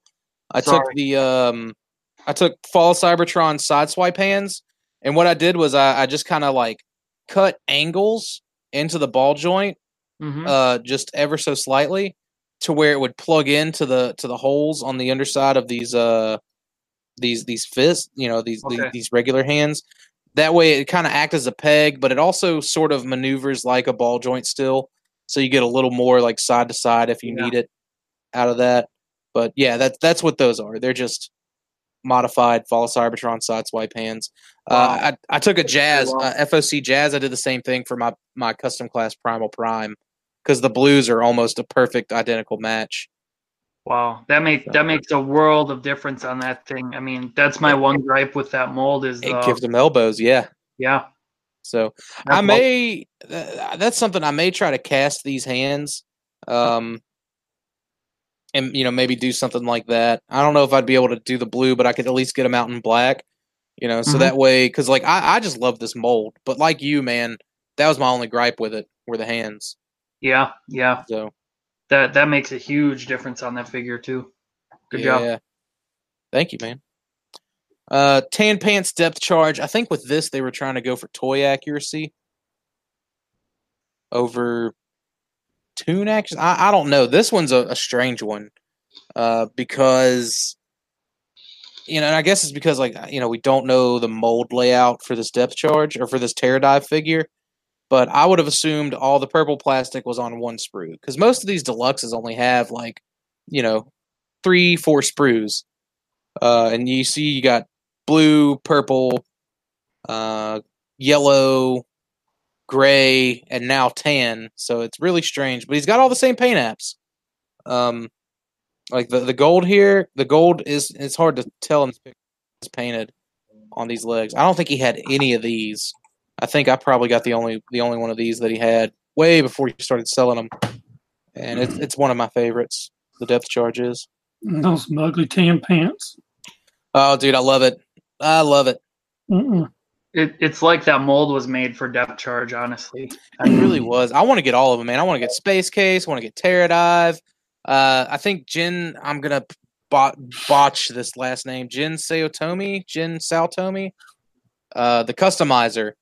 That's not his real name. I think it's the name of a character from a video game. He made a hooligan where he did some heavy modifications and the wing bits where it all still hung off of his back like the G2 Cyberjet. I was cool. Dude, I want that. It looks really good. I remember back when that mold first came out, I think it was Unicron 9 did that custom before FunPub did it, and the depth charge. Cool. Yep. So I was in college then, and I got a hold of some Sharpies, and I Sharpied up mine, made it look like that. It was pretty cool. I was super excited when they did a real one though for BotCon. Yeah, dude, that's one of those things. It just kind of came together because they, it's like as soon as he posted that custom, it was like a month or two later, they showed off the reveal. Yep. I think. And it was just like that was literally two minds thinking alike. Yep. Perfect. I know they would also work with some well-known customizers in the fandom too. So to come up with different concepts and stuff. Yeah, like Cheetamus helped them out with the some of the Beast Wars Uprising stuff. Now, what came first, the chicken or the egg on that? I don't know. But I know he made some of those customs and made them available. And that, I regret not picking those up whenever they were up on eBay, just because mostly I'm lazy. But those were awesome. Well done. Here, Airazor and Pterosaur test shots. These, the Airazor, I really like in person. I didn't really like pictures of it whenever I saw it up on eBay, but seeing it in these colors, those are just great colors. I think crazy test shot colors. Really sharp. And then the puke green Pterosaur. I wish I would have known Brett was bringing that. I would have brought my my Japanese green sticker Pterosaur, but that's another one I want. But I just don't $300 want it. And this was really cool. And we're going to see some more of these later. But these are the actual paint chips that were sent to Glenn for this exclusive. So what would have been paint and plastic was all present here on these chips. And of course, we can see the pink and yellow Waspinator. Brett loves these pink prototypes, man. I like the ivory and green one more personally. And I like that one more. Mine. That one right there, that's the one you like more? Well, yeah. I like the pink one. So, Joe, this is light piping here in the Bug Eyes, right? Yep. That's wild. Now, I knew the wings were a lot more blue, and I know the bug legs were molded in yellow, but painted black. Yep. Now, what about the antenna? Were they also painted black, or is that just those? I think are just black. They're just black. Oh, okay, yeah. Never mind. I see it here. I'm such a dummy. I could have been looking at the pink and yellow one.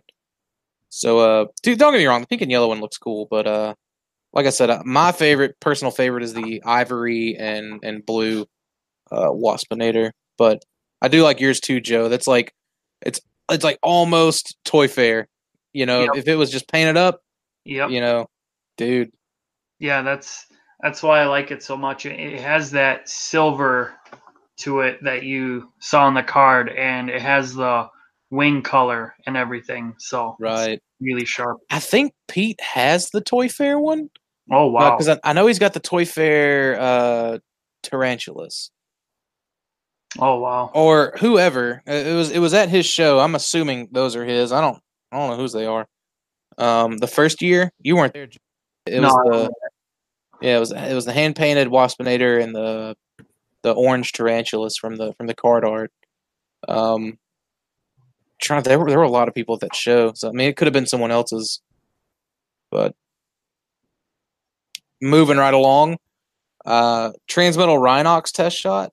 This is one like I mean I've seen it at Brett's obviously, but prior to that I'd never seen this one.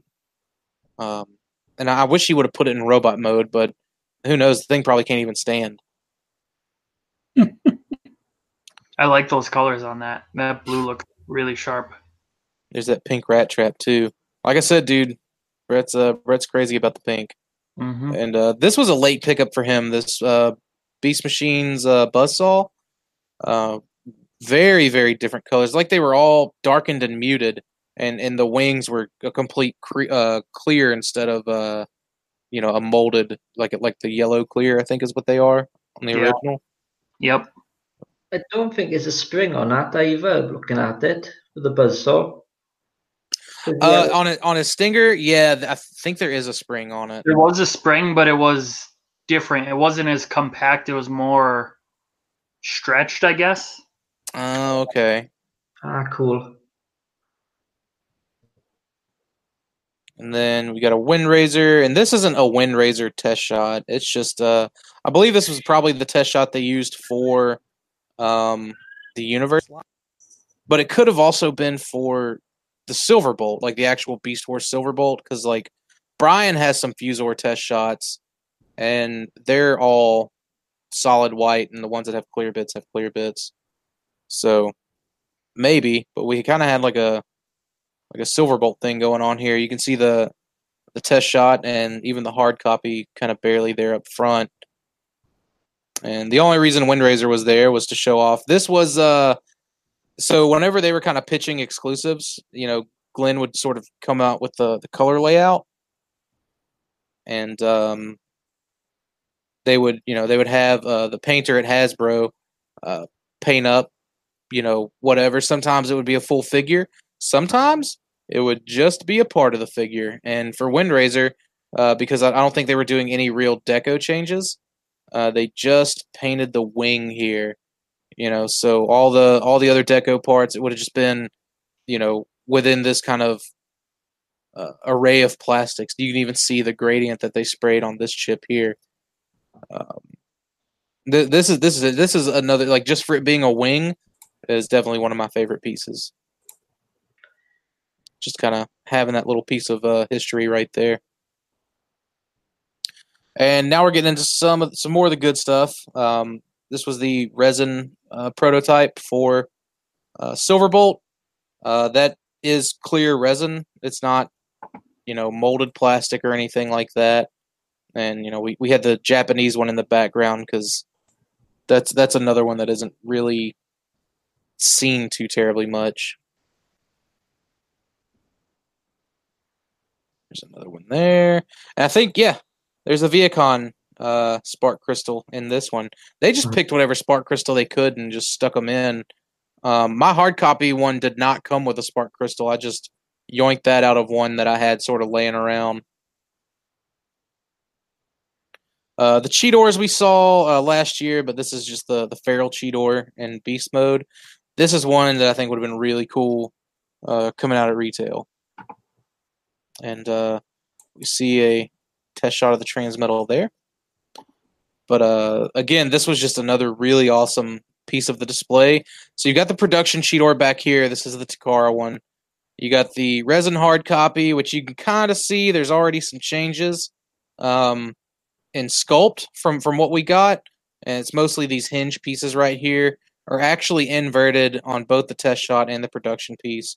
Also, you can see on the test shot here that these pieces, these hinges, they're not filled in up here where they're filled in on the production piece.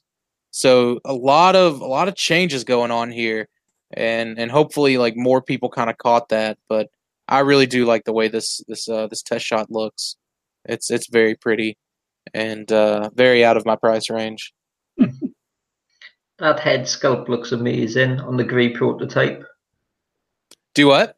I said the head sculpt on the grey prototype looks really cool. It does. So I've had them both kind of side by side. A lot of these resins are going to hold more detail than whenever they, have the actual molded stuff come out. They're just sharper.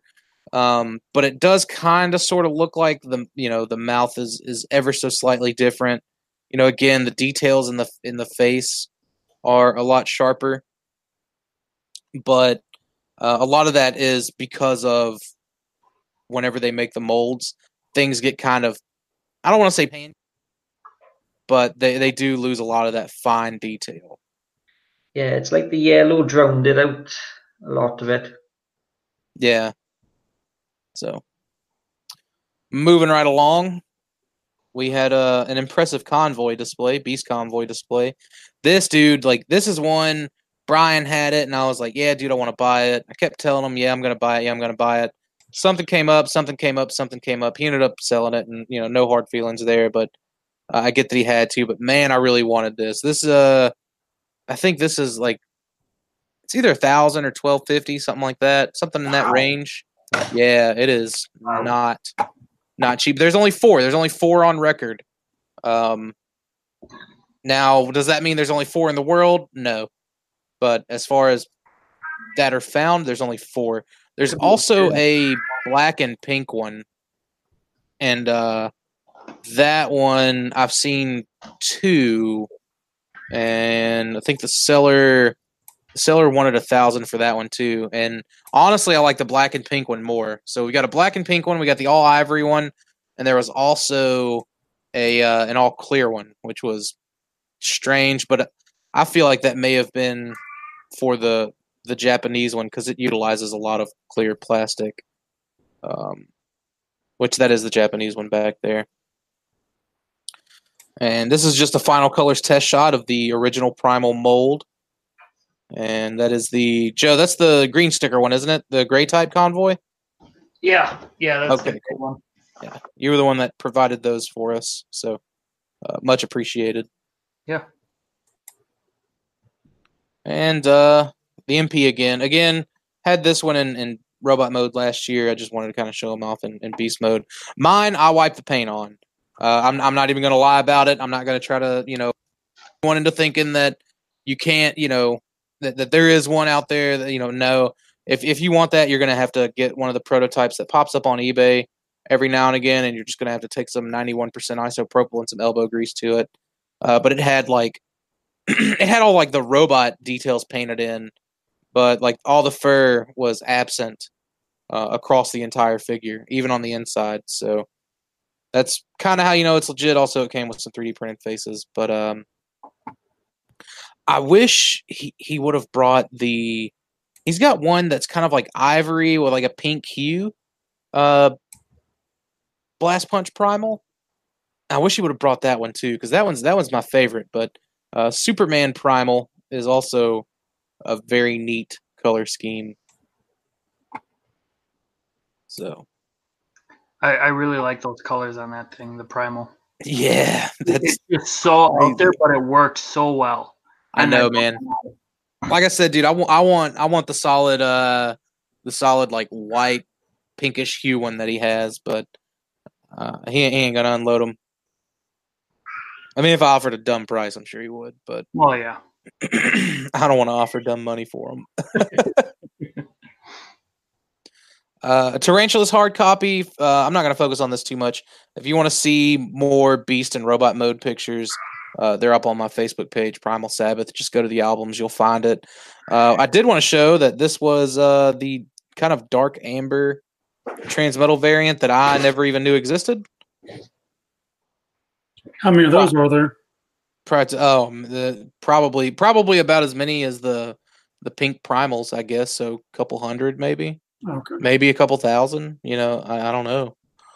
But it's not as light. It's not as light orange as the the I guess more commonly found tarantulas. And this made me sad. Was the N Pieces Night Viper. You fixed it? No, I didn't fix it. I just kind of like laid it together and put the production one beside it, just for the display.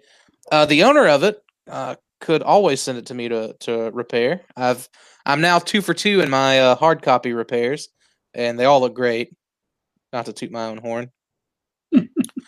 A lot of people probably saw the 2 rat traps and didn't think anything of it, but if they look closely, they could see this this head, which is different from this one, but it's the one that they used in the instruction sheet, which is pretty cool. And that's the only piece that was left from that hard copy. Like there were no other pieces, just this, and then the other face, and then like something else. So I thought that was pretty cool. And so he just slapped it on a production body, and it looks pretty neat. So squirrel with that one. Sorry. I noticed that the orange on the head is the same as the orange in the wheels.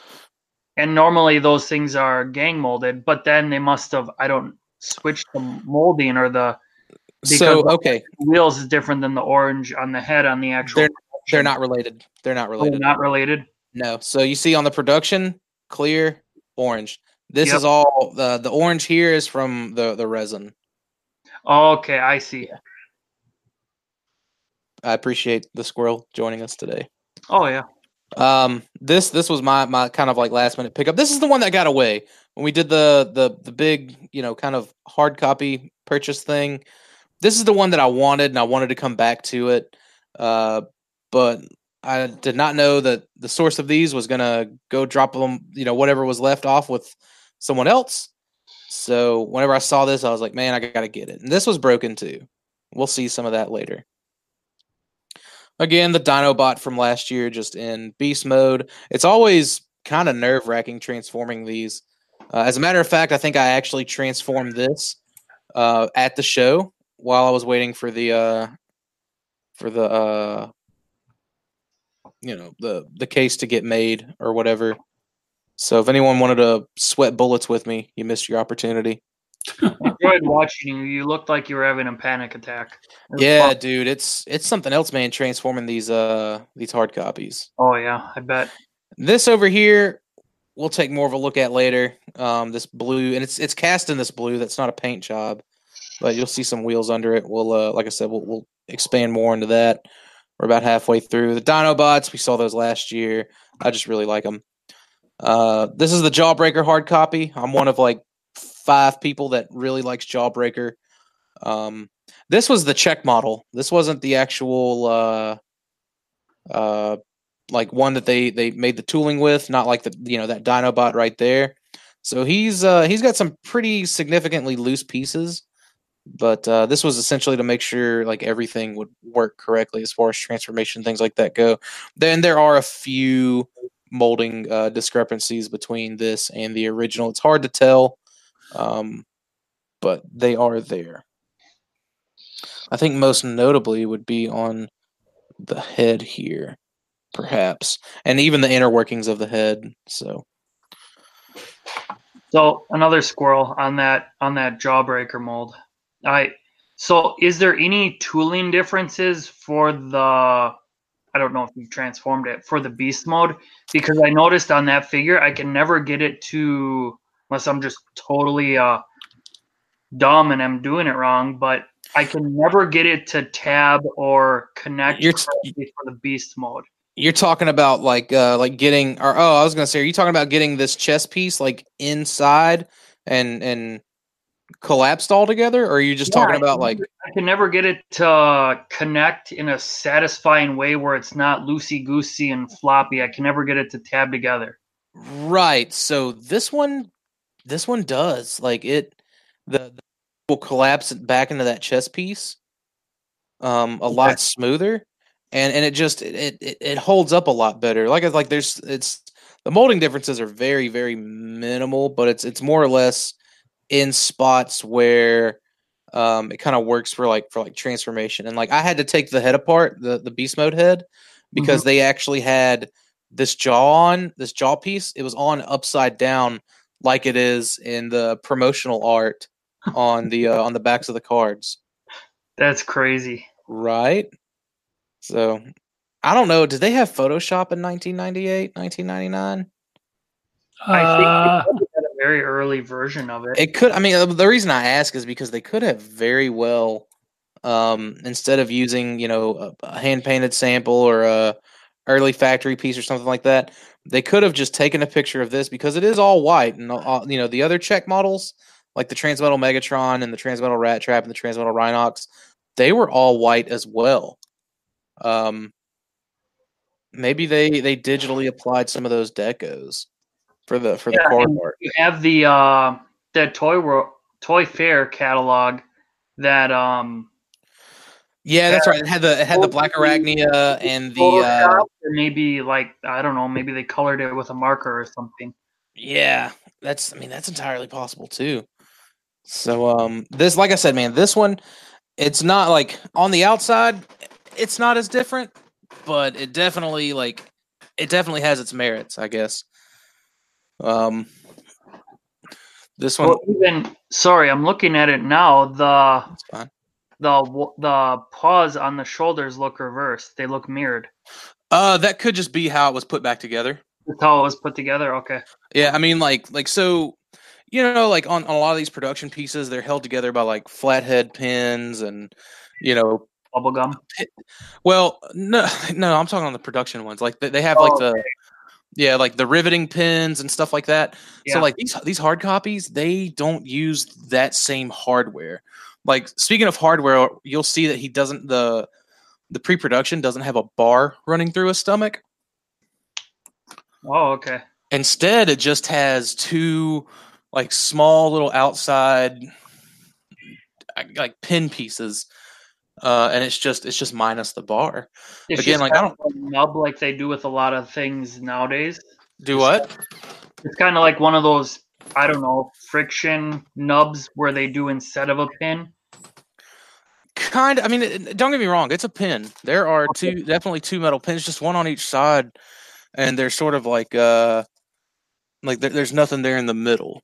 And again, like I don't have a production or a Transmetal 2 card back handy, but if that pin is missing, then it could very well be that they just took pictures and I'll go look real quick. Sorry, and colored them in like that.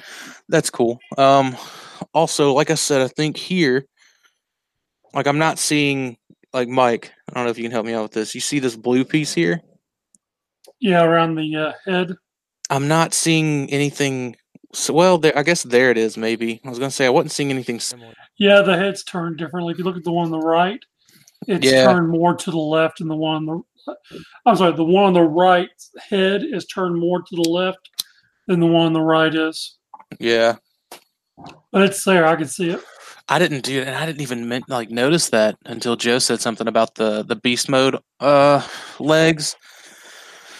But that's definitely just an assembly thing, because I know the Transmetal 2 Megatron, when I got it, there were some pieces that I had to unassemble.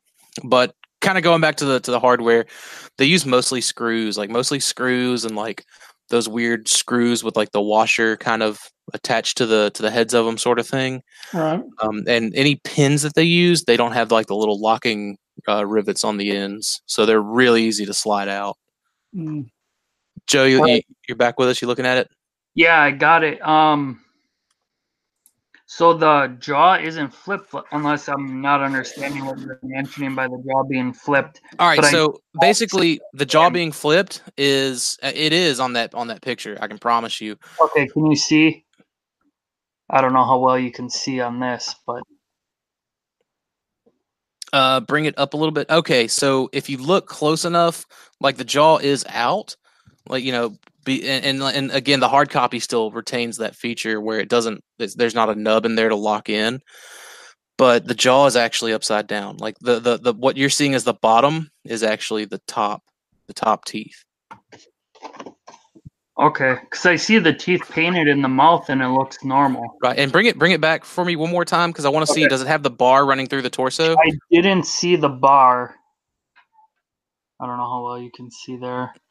Kind of, it's a little shaky, but yeah, I don't see the bar either. So I wonder if that was kind of one of those additions they're like, oh, this isn't going to hold up. It's going to fall apart all the time. So then they went and put the pin in. So, Kyle Bruce commented, he said he had the silver bolt, but no wings. And he said one of my favorite molds. I'm going to hope he's talking about Jawbreaker. So, yay, Jawbreaker, best friends. Jed Bargo, he said yes to Photoshop and GIMP. I use GIMP, Jed. I love GIMP. He said Photoshop was invented in 1989, so they would have had the access to it, which is pretty sweet. So, anyways, man, it's just really cool. Like, these check models are just as interesting as the resins that were used to cut the mold. Like this one itself wasn't used to make the mold, whereas the let me get back here. Whereas that Dinobot, that's what this came from. This is the master. This isn't the check. So, moving right along, unreleased MP43 Megatron coin. The reason it's unreleased is because there's some Maximal symbols on it. Moving right along. Again, the Beast Machines Megatron with the alternate head. This head was actually featured in Toy Fair catalog from 99, 98, 99, whatever year it was. I like the head. Yeah, I think it's a really interesting head too. I dig it. So let's see. We got Sportimus in the chat, and he said he wants a Beast Wars Jawbreaker too. That's awesome. Sport asked if they'll ever release the coin. I doubt it. That was one of those deals. I guess like they popped up on eBay for the briefest of moments, and should have just kind of jumped on it, sort of thing. Maybe they'll release it, with a fixed version with the Predacon symbols on the coin and on the card, or the little foldy thing, but I don't know. Also, this is the Transmetal 2 Megatron. Again, this thing was in pieces. We'll see that. I keep saying we'll see that later, but we really will. We'll see later just how broken apart it was. And this is fully transformable. You can see the split there. That's just because, again, it's a resin, so they're not. Some of their tolerances are great. Some of their tolerances are loose. That's just one of the loose tolerances. And there's the full shot of the front. So there was a lot of really, really cool stuff on display at the show. And you get up close and kind of, see it for yourself. Like it's just, especially for Beast Wars and Beast Machines fans. Yeah, that's really cool, guys. I'm going to make a move now because it's about 2 a.m. here. So thank you again for having me. Awesome, Stuart. I appreciate you for being on, dude. Thank you. Yeah, thank you. Have a good night. Yeah, thank you, guys. Bye. See you later, man. These, I just kind of brought these because these are probably some of the hardest comics to come by. In really all of Transformers comics, especially this one right here, the 97, the Critical Mass one. What one's that? That's the one that came with the Fractal and Pack Rat. Okay. And then we had the regular, the BotCon Wreckers 2, and the Director's Cut, which had the fixed artwork and a few extra pages and some more than meets the eye profiles. But again, they're difficult to find. You can find scans of them. People have made them available. over at the AllSpark, there's a out of print, hard to find media thread that anyone who's looking for just crazy stuff, hit that thread up. It's a wealth of resourceful knowledge. And again, more of the Tigatrons. This variant I did not even know existed. This comic cover of Wreckers 1. It's a homage to Giant Size X-Men #1, and I love comic homages, and I really like that Giant Size X-Men cover. So that was kind of the whole reason of that. And one of those unfolded proof boxes, and just a sealed one and 2 open ones, just to kind of complete the look. Again, the Toy Fair catalog. I'm working on. I gotta, my next off day. I'm probably gonna, swing by Office Depot and get these scanned. They have a scanner big enough to scan them, because there are scans out there of this, but the colors are like toned down to a very, very dark color. So, and this is the pre-Toy Fair. This is the actual Toy Fair, and there were still some differences, but like they ended up fixing the colors on Dinobot and Tarantulas. And they photoshopped in Buzzsaw and Black Arachnia. So, pretty interesting there. And here's the good stuff. So, these are all very early stage prototypes. This was when they kind of knew what they were wanting to do, as far as like basic shapes and like ideas are concerned. Because you can see the Silverbolt transforms very much like the Silverbolt. The Magnaboss all comes together again, very similar. You can even see the Tripredacus here in the background, the Prowl, Ironhide, so on and so forth. Then you have these two, which were precursors to these 6, technically, I guess. These two were basically, we'll get back around to them, but you can see the Cicadacon and the Ramhorn and the C-Clamp there. And just a hard copy of the Ironhide. Unfortunately, that was the only hard copy that he had of the trio. It would have been cool to have gotten all 3, but So, anyways, these guys, Jesse dubbed these as Bipredacus because they do combine and they don't need a third member. And I maybe have there we go. So the combiner head is long gone, unfortunately, but kind of going back to some of these images, it's hard to tell, but like there's a Dinobot head on this C-Clamp photo, and I've got some more up close pictures of those. But yeah, these, I want these so bad. I want these more than anything else in this case that I don't have, right? These are just too cool. So, do those combine Energon style where you can have either one as the top or the bottom, or is it just red's on top, green's on bottom? It's just red on top, green on bottom. Okay. Yeah. So, but like I said, chances are his combined mode head, because they have like some G1 heads as their or it could be G2 as well, but they had just some stock heads, let's just say, for their individual modes. But it's very possible they could have just reused another Dinobot head for this. You know what I mean? It's crazy. Yeah, those are awesome. Yeah, so sweet. Make those. All right, now we're getting into like some of the up close stuff. So here's the rat trap faces I was talking about. You see how he's got kind of that like that bottom lip kind of dropped or whatever for the one on the left. More personality to the face. Right. Yeah. So that's that, and like that's the face that was in the instructions. Mm-hmm. Very cool. I've been sitting on these pictures for like 6 months, and it's been killing me. Like this is all just super awesome stuff. So the alligator I was talking about earlier. So you see, like he is cast in this blue. They even painted the eyes, but he's like attached to this little GoBot, and it looks like he uses the the 2 back legs. I had thought that maybe this was them trying to figure out how they were going to figure in the transformation scheme of the original, but then I remembered Those are the original pieces. Well, the jaw moves. The jaw opens and closes. So it wouldn't have been, like if this would have been a static piece, if the jaw wouldn't open and close, then I could see that. Jesse made a really good point that it could have been a concept for Transmetal. I was about to say that. I wonder if that's Transmetal concept to give it kind of Beast with vehicle mode or vehicle parts or robotic parts. There's a picture of the robot mode, and I accidentally put the 2 Beast mode pictures in.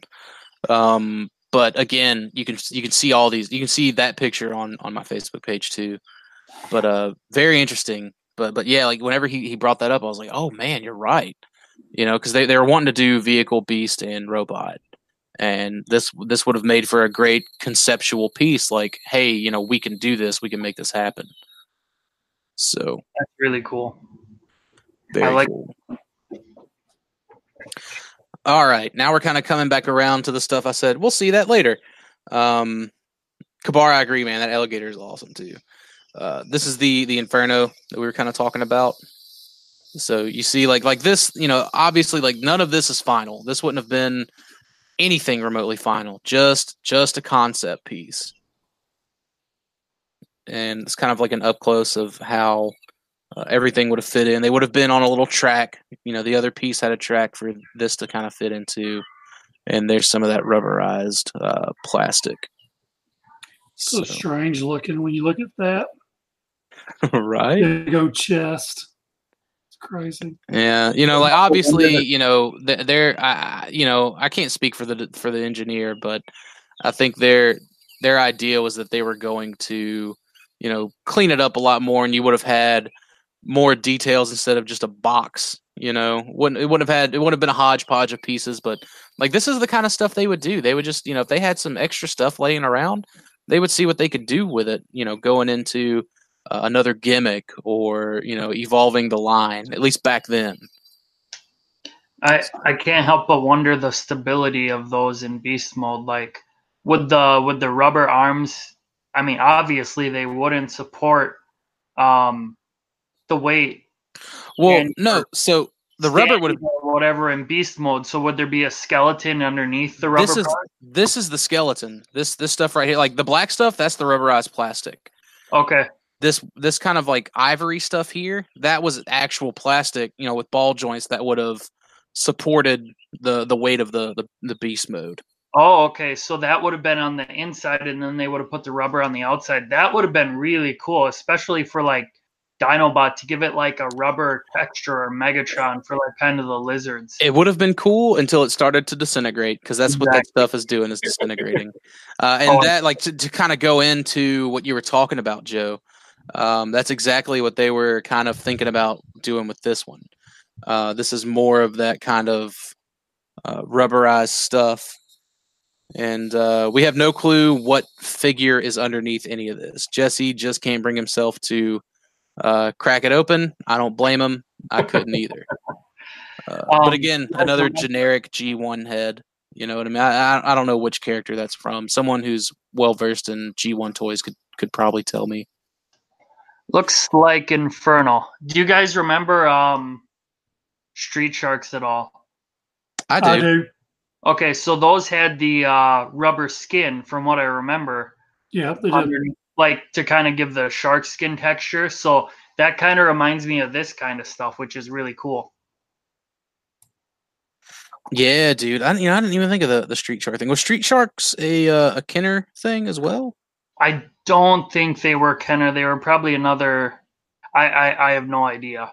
So, yeah. But still, I mean, I remember as a kid being like, "Oh, this is rubber. I wonder what it looks like underneath." And then I just couldn't bring myself to cutting it open. But still, I wonder how those are holding up nowadays. Rubber. I don't know. Like, I feel like they would probably be about as well as. Well, I guess it depends on the climate. But, yeah. And I suppose they probably would use better quality materials for production than they would for the concept ideas. Like, here, look at this. But so here's a kind of up close of our Magna Boss. Again, like this piece, like it probably just fell down, but it looks like you can see there's a hinge there. It probably would have folded up to fill in the chest. So like this was basically like the transformation schemes that they had for all these figures. They just didn't have all the details that would have been in the final. I like the tusk placement on that one better than the original. Yeah. But obviously some things had to be changed up. Well, yeah. Here's that Night Viper in beast mode, and it's all it's all togetherness. And there's the robot mode. And again, like a lot of these things, like like where these little ball joints are, these little I guess like the ball peg, like you see there's that little stem there, like that's an actual separate piece that just plugged up into that arm. I saw that whenever I was messing with the one that was on the display, because that individual piece came out of the arm. I was like, that's interesting that they didn't just glue that together. Maybe they glued it together and it probably fell out. I don't know. Also, Shatterglass Maximal Spark Crystal. That's cool. And that's not a Beast Machines Maximal either. That's a Maximal. There's the frog in beast mode, obviously in frog mode. So and there's the, I guess, lobster. That's what I was thinking. Yeah. Is that Zoidberg? Yeah. I don't necessarily call it a crayfish, but a lobster and a crayfish are pretty similar, all things considered. It looks very, very similar to Sea Clamp that we actually got. So oh, for sure. But it's like you could look at him and you can be like, well, it's a crawfish or it's a lobster. Yep. But I like that there's a lot of the same design cues that were definitely the inspiration. Yeah, and what's cool, and I think I have it in here. This piece actually came with Sea Clamp resin parts. Oh, that's cool. Yeah, I can't help but wonder if they used the frog as kind of an inspiration for the Spitor figure. I mean, probably, because they have they have the same transformation scheme. Oh, do they? It could have just been. Let's see. Let's go back. I mean, yeah. Granted, like instead of the front frog legs just hanging off of the back, and the others kind of unfolding from the middle. Like I'm sure I'm sure like this had a lot of inspiration, but like even the frog head goes down onto the robot mode chest. Yeah, that's really cool. So let's see. Again, there's a more of this. Like this is the wax piece for that. So, and there were actually this is one that I overlooked. I did not know that there were mutants in this lot. But you can see pieces for Icebird. Again, I think that's like the kind of robot chest details for Icebird. Is it? I mean, look. I think so. Or is it? They didn't have that. Almost reminds me of. I don't think this is right, but that reminds me of Night/Cheetor. Yeah, it kind of does, but this was definitely with the mutants. Yeah. Now, a Night/Cheetor did come out of this, which we'll get into later. Okay. And this is the Razor Claw, the mutants' Razor Claw. Oh wow. Yeah. And the Poison Bite. And I think we get it. No, we didn't get a sound wave. Oh well. So Tank Drone. Transketo. Again, broken, but it looks to be repairable. This is one that we saw at one of those shops. The last shop we went to. I don't want to call them out by their name because they may not want that information out there. So before either of you are just like, oh yeah. And that's the master model for the Tarantulas. The one that was on display was the Czech model. And again, the differences are there's none of that webbing here. and the spider legs that have like the little numbers on it that we were talking about not too long ago in the group chat. Yep. Yeah, those pieces weren't there. I guess they kind of extended them like in the mold so that way those legs wouldn't like as like a support structure. Makes sense. Wouldn't want those legs to break. Mm-hmm. The Night Glider. This is one that I did let go. I let this go in trade for the Transmetal Cheetor. But he had a separate wing pack that had soft goods, like a Batman cape. That little black piece. Wow. Yeah, that one. Like I said, that one's one I didn't want to let go, but I really wanted that Transmetal Cheetor. That's really cool, though. Yeah, it is. Here's the Megatron. In pieces. That says you got it? Yes, that's how I got it.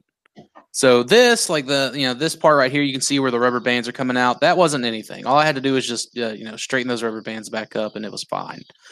The head, ball joint, no big deal. This was broken at this hinge, and this was completely broken off up into here. Oh, and wow. this was broken off from the peg that was in here where the little ratchet is. Now there's the gear in there for the ratchet, but the little square ratchet piece was not in with it. It probably crumbled into nothingness somewhere along the way. But that's how that Megatron arrived to me. Jeez, I'd be so mad. Well, that's the thing. I knew it looked like this. Oh, okay. I was thinking. No, this was the picture I got before. Yeah, let's buy this. You were able to, repair it using original figure parts, or with? No, I completely repaired it with what was there. For the most part, on resin figures, like the brakes are pretty clean. The only time that has not been true has been on the Beast Machine Snarl, because like where the lion head kind of pegs in, the brake wasn't super clean, and they tried to glue it back, and some of that residue is there. So one of those hinge pieces was just kind of, they're just kind of doomed to break off regardless. So, but the other one stayed, which is fortunate. That's all I could really ask for. And all these extra pieces, and like there's no different molding in any of these pieces. The only exception being the little bits up here to make the dragon head swivel. Mm-hmm. Those are like just varying different parts. Does that have a pilot? Yes, it does. Oh wow! Yeah, you see it there, and it was in the figure at the show. That's really cool. I didn't have time to look at the cases really. Yep. That's all. Iguanus, I believe. Actually, I don't think this was a check model. I think this was the master model. Easy way to tell is the ball joints for the masters are usually clear because they use these little, like beads, marbles, whatever. Usually beads. But the clear beads, and it was just sprayed over with primer, and again more of that kind of yellowish, orangish, and it was like a rubbery texture resin. So there's that. The check model Tarantulas, nothing different. It was just a little more loose. Again, being an engineer sample, basically. The Rhinox, again, another engineer sample. And it is very possible, like, these were used as the base for the digital mock-ups that they would have put on them. I think this is what existed before, quote-unquote, paint-on samples. The Rat Trap was interesting. I've got a gallery of the Rat Trap up, but you see the smooth wheels there instead of the wheels with all the etched in kind of techno stuff in it. That was pretty cool. The Transmetal Megatron, again, I got a gallery of that one too. And the Terrorgator. So you see, there were 3 different shapes they were kind of working with. And ultimately, I guess this top one's the one they landed on, I think, because that's the one that's primered. So that that would be the one that they used to cut the molds from. I also read where the stuff that was primered was usually sent off to get painted for paint mock-ups, I guess, where they needed them to. Yes. Or and they could have been used for instructions. Who knows? There's no telling what they use the extra stuff for. I guess I can kind of see why they use that one for the actual product, where the one on the bottom is more reminiscent of the snapper shell, where that one's more unique. Yeah. They didn't want to go with two of the same, I guess. Yeah, they probably didn't want to confuse people by making them think it was the same character or something. Yep. So that's cool. Then a power pinch, just a lone power pinch. He actually did have the little nubs on the side of this. I didn't see any. Oops, I didn't see any mold differences there, but this one, I think this is like the second or third hard copy resin prototype of Bantor that's kind of out there. And that's the thing, like hard copy, even resin prototypes aren't necessarily limited to one piece. There could be, like, I think when we were talking about the Polar Claw prototypes, as far as resins go, I think we counted like 3 or 4 that are accounted for and currently in separate collections right now. And here we go. Here's an example of like stuff that would get painted. So here's the Jetstorm, and that's not chrome, obviously, but that would have been the painted, metallic blue, and they probably would have used that for, package shots. Maybe they would have used that for like chrome this color. I don't know. I have no clue. This is another one that was broken, though. I don't know if I include. Okay, no, I didn't. But really, really strange how it had just that metallic blue paint on it. I would think that's where they were like, okay, we're gonna chrome this here, because those are the pieces that were chrome, right? So that's what you said. But none of the other Transmetal stuff had that, or anything that had chrome on it out of this lot had any of that. Like, this was the only one that was painted. It could have been a different stage resin too, because you were talking about the different stages. So could have been from here. This is the one we're gonna use to show where we're gonna put the chrome on it. Very possible. Very possible. And again, here's more of that kind of green, essentially like silicone rubber is basically the kind of texture this was. That's the stuff that's on my Transmetal 2 Dinobot and also on the Transmetal 2 Megatron. Yeah, because that's cool that you can see where the softer plastic is on these.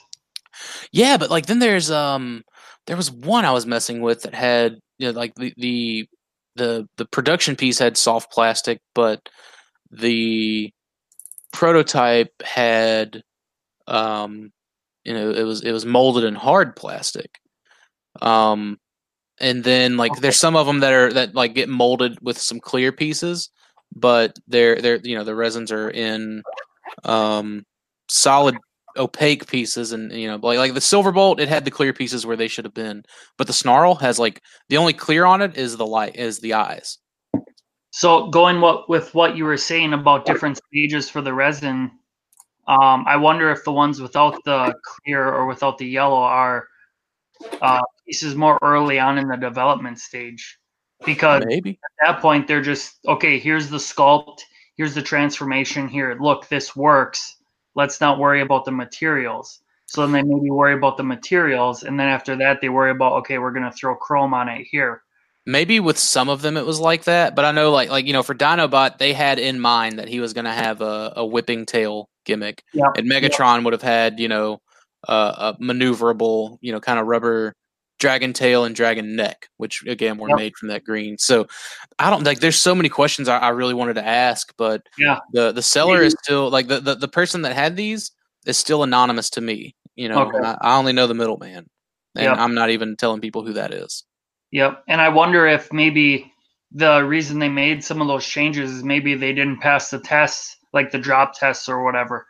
Like they wouldn't have given resins drop tests. Afterwards, they're like, oh, look, this doesn't pass the drop test, so we have to go back and give this soft plastic here so then it doesn't break. No, they like typically like maybe on the engineering, like on the check models, they would have done like tolerance, as far as like if something needs to have a little more give without sacrificing, looseness or over tightness or whatever. But these were not going to go through drop tests. The only things that really go through drop tests are test shots, which is why they're called test shots. And it's not just drop test. It's, where's the breaking point on these? How much, pressure has to be applied for this piece to break, and, so on and so forth. Yeah, but if it doesn't pass the drop test or the pressure points, would they go back to the resin stage, or would they just? They would typically then edit the tooling, because the test shots come out of the tooling, which they've already spent however many thousands of dollars on. Yeah. Okay. That's when they either choose a different material, and if choosing a different material doesn't work, they would go, they would go and they would tweak the tooling where they could. Okay.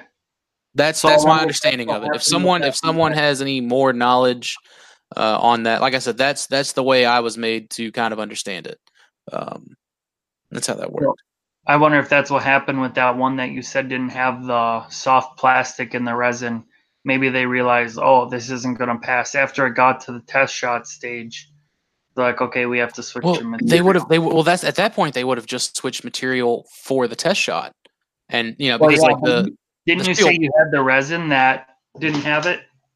I'm trying to remember which one it was, and that's the issue, because like whenever these came in, like I didn't get to keep all the ones that came to my house. Oh yeah, that makes sense. Sorry, I was gonna say which is unfortunate. Like I wish, like I said, I wish I could remember, but usually, and it's like like the green rubber pieces on the Transmetal 2 Dinobot, like the one that like the piece that sits on his back that becomes kind of the fins in beast mode, that was actually molded in a hard plastic despite being sculpted from a softer rubber material.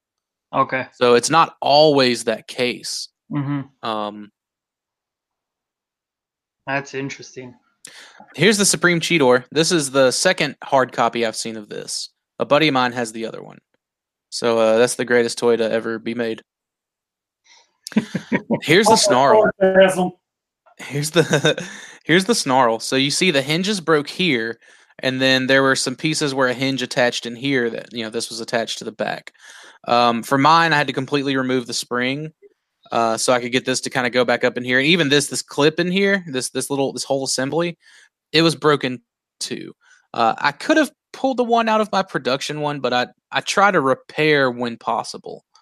It would have been nothing for me to pull the clip out of mine and hit it with some gray primer and stick it in, and no one would know the difference. But again, that's one of those things I'm anal about. But the only clear plastic is actually the stuff on the inside of his leg. I believe it's clear, and it's got a Viacon Spark crystal as well, which is interesting. And I think he has a blue Viacon Spark crystal, but you can tell just some pieces broke here. Like these are super clean breaks. Like this would be so easy to fix on the Skydive. And he was actually missing some hardware, a little screw that would have gone in there. My Dinobot, my Transmetal 2 Dinobot, it was missing some hardware. I had to grab a screw from the tail that wouldn't have, sacrificed the stability of it, and I had to make my own little like plastic washer for him. But this is one I did get to handle. Again, no translucent plastic on him either. Another one that has translucent plastic without it being here. And again, it looks like it was a break at the stem. Again, that should be a pretty easy fix for whoever does end up with it. Wasn't that one at the shop, if I remember right? Yes, it was. Okay. Yep. Look at this. The accessory that was on the back of the box before they remolded it with the like swooshing stuff. That's cool. I like that. This is one that this did not end up at the shop we were at, and maybe he still has it. Maybe that's something that if there are some things that he still has, unless it's sold already. It could have. There definitely could have been other buyers, But I think in that area there's buyers. Well, I mean, it wasn't really an open forum kind of thing. But they probably, if you're a buyer for this kind of thing, you know where to go. You know who to talk to. And that's true. And, I'm sure all these former, people who would have access to this stuff would be up and up to know who's not going to tell their business to everyone. Mm-hmm. So this one was interesting. The all white night screen. That's one that I wouldn't mind getting. I know a lot of people don't care for the character or the figure, but I like that one a lot. Yeah, this is one that I thought was pretty interesting. I'm guessing this is a check model. I wouldn't think this was the resin, but look, a night scream that won't break from transformation because of brittle translucent plastic. That in and of itself was reason enough to own this one. Mm-hmm. Another one we saw, missing the tail, and there was no space for the tail anywhere in this. I'm guessing this was like a mock-up bubble too. What's that little doohickey on the bottom? It's from the sword. You can see okay, where it broke off there. Okay, cool. That's another one, man. I regret, had I known they were going to be going somewhere else after we kind of made our initial offers, I would have just added them to the pile, and I would have dealt with, whatever I had to deal with. Eating ramen for a month. I was already doing that. Not eat at all. Yeah. The motorcycle drone. This one was another really cool one. This is one I got to kind of mess with. But again, you can see more, I guess by the time they were doing these Beast Machines ones, some of them, maybe the later wave ones, they were kind of playing with some of this clear. And it could have just been this is what I got next to me. So. And you can see he would have had another ring. I think this one was, the ring color wouldn't have mattered, but I think this one was actually bigger than this one. That one looks like plastic instead of metal. That's what I was thinking. They were both metal, if I recall correctly. Oh wow! Think of body jewelry. That's essentially what it was. And his little face fell off so easily. It kind of freaked me out. This is one, again, I didn't see where it ended up, but I wouldn't have minded buying it. The Hammer Strike. This is a fun little figure. I wouldn't have minded, having this hard copy. And it looks like obviously you can tell there's, a few extra sets of stuff all throughout here. So, I guess they would have been a package deal. You almost get another full figure out of that. So, probably less brittle than the clear plastic on the mass production version. Could be, but again, like I said, there's just because it's a resin doesn't mean it's a 1 of 1. It could be a 1 of 10. Now, I believe Stuart was one that was asking about the spring earlier. So this is not a spring. This is one of those. It's not quite like one of those crazy straws, but pretty similar-ish. So no string, no spring, but it looks like they maybe would have tried using some of the softer plastic to do that. And I guess they kind of realized that too much bending would, no matter the material, cause that to crumble, snap and crumble. And a moment of silence for this one. You guys don't need to know why there's a moment of silence for it, but there's a moment of silence for it. Again, I'm not going to go into it on air. I know a lot of people hate that thing, but I really like it. I don't know why, but I know that the guy that has it probably wouldn't mind selling it to you for what he paid. Yeah, I'll just let we'll just leave it at that. But and then again, he probably wouldn't either. Dude, I still feel bad about it because it was one of the two postal agencies really dropped the ball on it. It looked like they kicked the box, yuck, kicked a hole in the box that I shipped all this stuff to him in. So it got decimated? Yes. Here's another one that I had and I let go and I regret. It's Battle Unicorn. Why this would one was you do that? Man, I can't remember. Oh, that's right. That would be the first one you would go for, dude. He essentially gave me what is now a going for $200 test shot. Kind of in exchange, sort of. The way you hoard those things, though, I mean, I know, dude. This is one like I'm still trying to talk him out of it. If he ever watches this, if he ever gets this far into it, he's gonna be like, "Yeah, fat chance."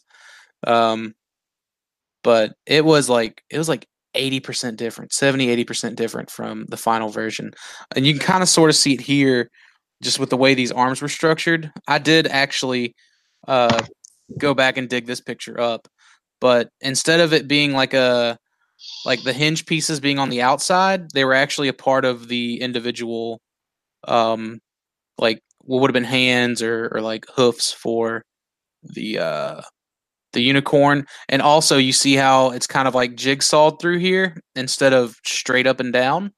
Oh, that's cool. I bet it would hold together better. I mean the original doesn't not hold together good, but yeah, this man, I was holding this in my hand and I was like, dude, if I was just a terrible person, I would have just like shot him the money and like just held on to it. But a deal's a deal, as they say. And again, this is after I fixed the snarl. You see that how that resin just makes for great light piping. It's just a shame they painted over the top of this for both releases of the figure. I can never understand why they would do something like that. It just same for this one. They painted the sides here where the light would have shone through. Oh, it would have been great. Would have been great. That is the end of our slideshow. I'm thinking I'm going to push our topics back to next week. We've already been going for 3 hours. Yep. It's been a hell of a show. So, Mike, where can people find you at? You can find me everywhere as Angry Mike. Joe? Available through Stasis Lock, or Dakota knows how to get a hold of me, but I'm not going to drop his name because I'm not paying him to be my secretary. You know what? We are going to actually start you a new name, and we're gonna brand you like Dakota branded Angry Mike. Yeah, I'm gonna brand Soccer Mom Joe. Mom Joe. Mom Joe. Of course, you can find me everywhere at Primal Sabbath. Again, go check out some more images from Pete's RoboCon if you want to see, even some more pre-production items that we didn't take a look at here on this particular show. I have a video coming that is like a better walk around of the dealer room and some more of the stuff that Night Shining Inc. had. And some things that were kind of there. They had Masterpiece coins, Alpha Prime Toys did for like $5 a coin, and like the accessories, like it was crazy. It was such an awesome deal. And like I picked up the Primal coin for Tyler. It wasn't even on eBay, and like I paid like $25-$30 for mine. So that's one of those deals. Like wow, those are $5, right? Yeah, they were selling them for $5 at the show. He just had 2 like tubs full of them. I did a dealer room walk around where he kind of talked about it, so you can check that video out too. But it was another great show. There were a lot of cool things in the dealer room. Again, a lot of cool stuff on the display case. Brett, Jesse, myself, we all contributed to that. And Joe. I'm sorry. I keep thinking I own. Won't contribute as much, and I keep thinking I own that Primal, and that's why. Yeah, but not the Waspinator. We could fix it for both of them at some point. Well, I mean, they both came from you and Brett, so that's fair. But still, it was a joint effort. And Joe, you had a killer booth at the show. Again, if you were a Beast Wars fan, if you were into like older toy lines, like. I've been to several conventions, BotCons, TFCons, your run-of-the-mill Comic-Cons, and even a great Comic-Con coming up this next weekend in Little Rock, which I'll also be attending. Too many cons this year, man. So, again, there's that. Mike, if you want to, we probably should have done this at the beginning of the show, but if you want to talk about Little Rock Comic-Con? I'll wait till next Wednesday. Yeah, we can talk about it next Wednesday. So, anyways, that's our show. I thank everyone who stayed the full length. Really cool, everyone that was in the chat. Thank you all for kind of chiming in and being there. Big shout out to the Blackout and Shout guys. And speaking of shout outs, You can check out a bunch of other cool podcasts, such as Shattercast Uncut, Enter the Realm, Toy Detox, Big Bangin', Beers and Bolters 40K, Plastic Fanatics, Breaking the Mold, Nerd Rage Radio, Fresh Communications, Building Up to It, Verbally Challenged, Masterpiece, all on the Cool Table Network. And you can also check out Back and Forth, TDS Podcast Network, Blackout and Shout, All Queued Up, Off the Runner, Bed Bath and Bionicle, Cybercast, Galactic Gumbo, which now has a home over there at the Angry Mike channel, and Around 30 Minutes with my boy, Deluxe Baldwin. So, again, thank you for watching, and thank you to Stuart for being our guest this week. We got 2 more lined up, so if anyone's interested in that, hit me up either on Twitter or on the Stasis Lock Facebook page, and we'll see you guys next week.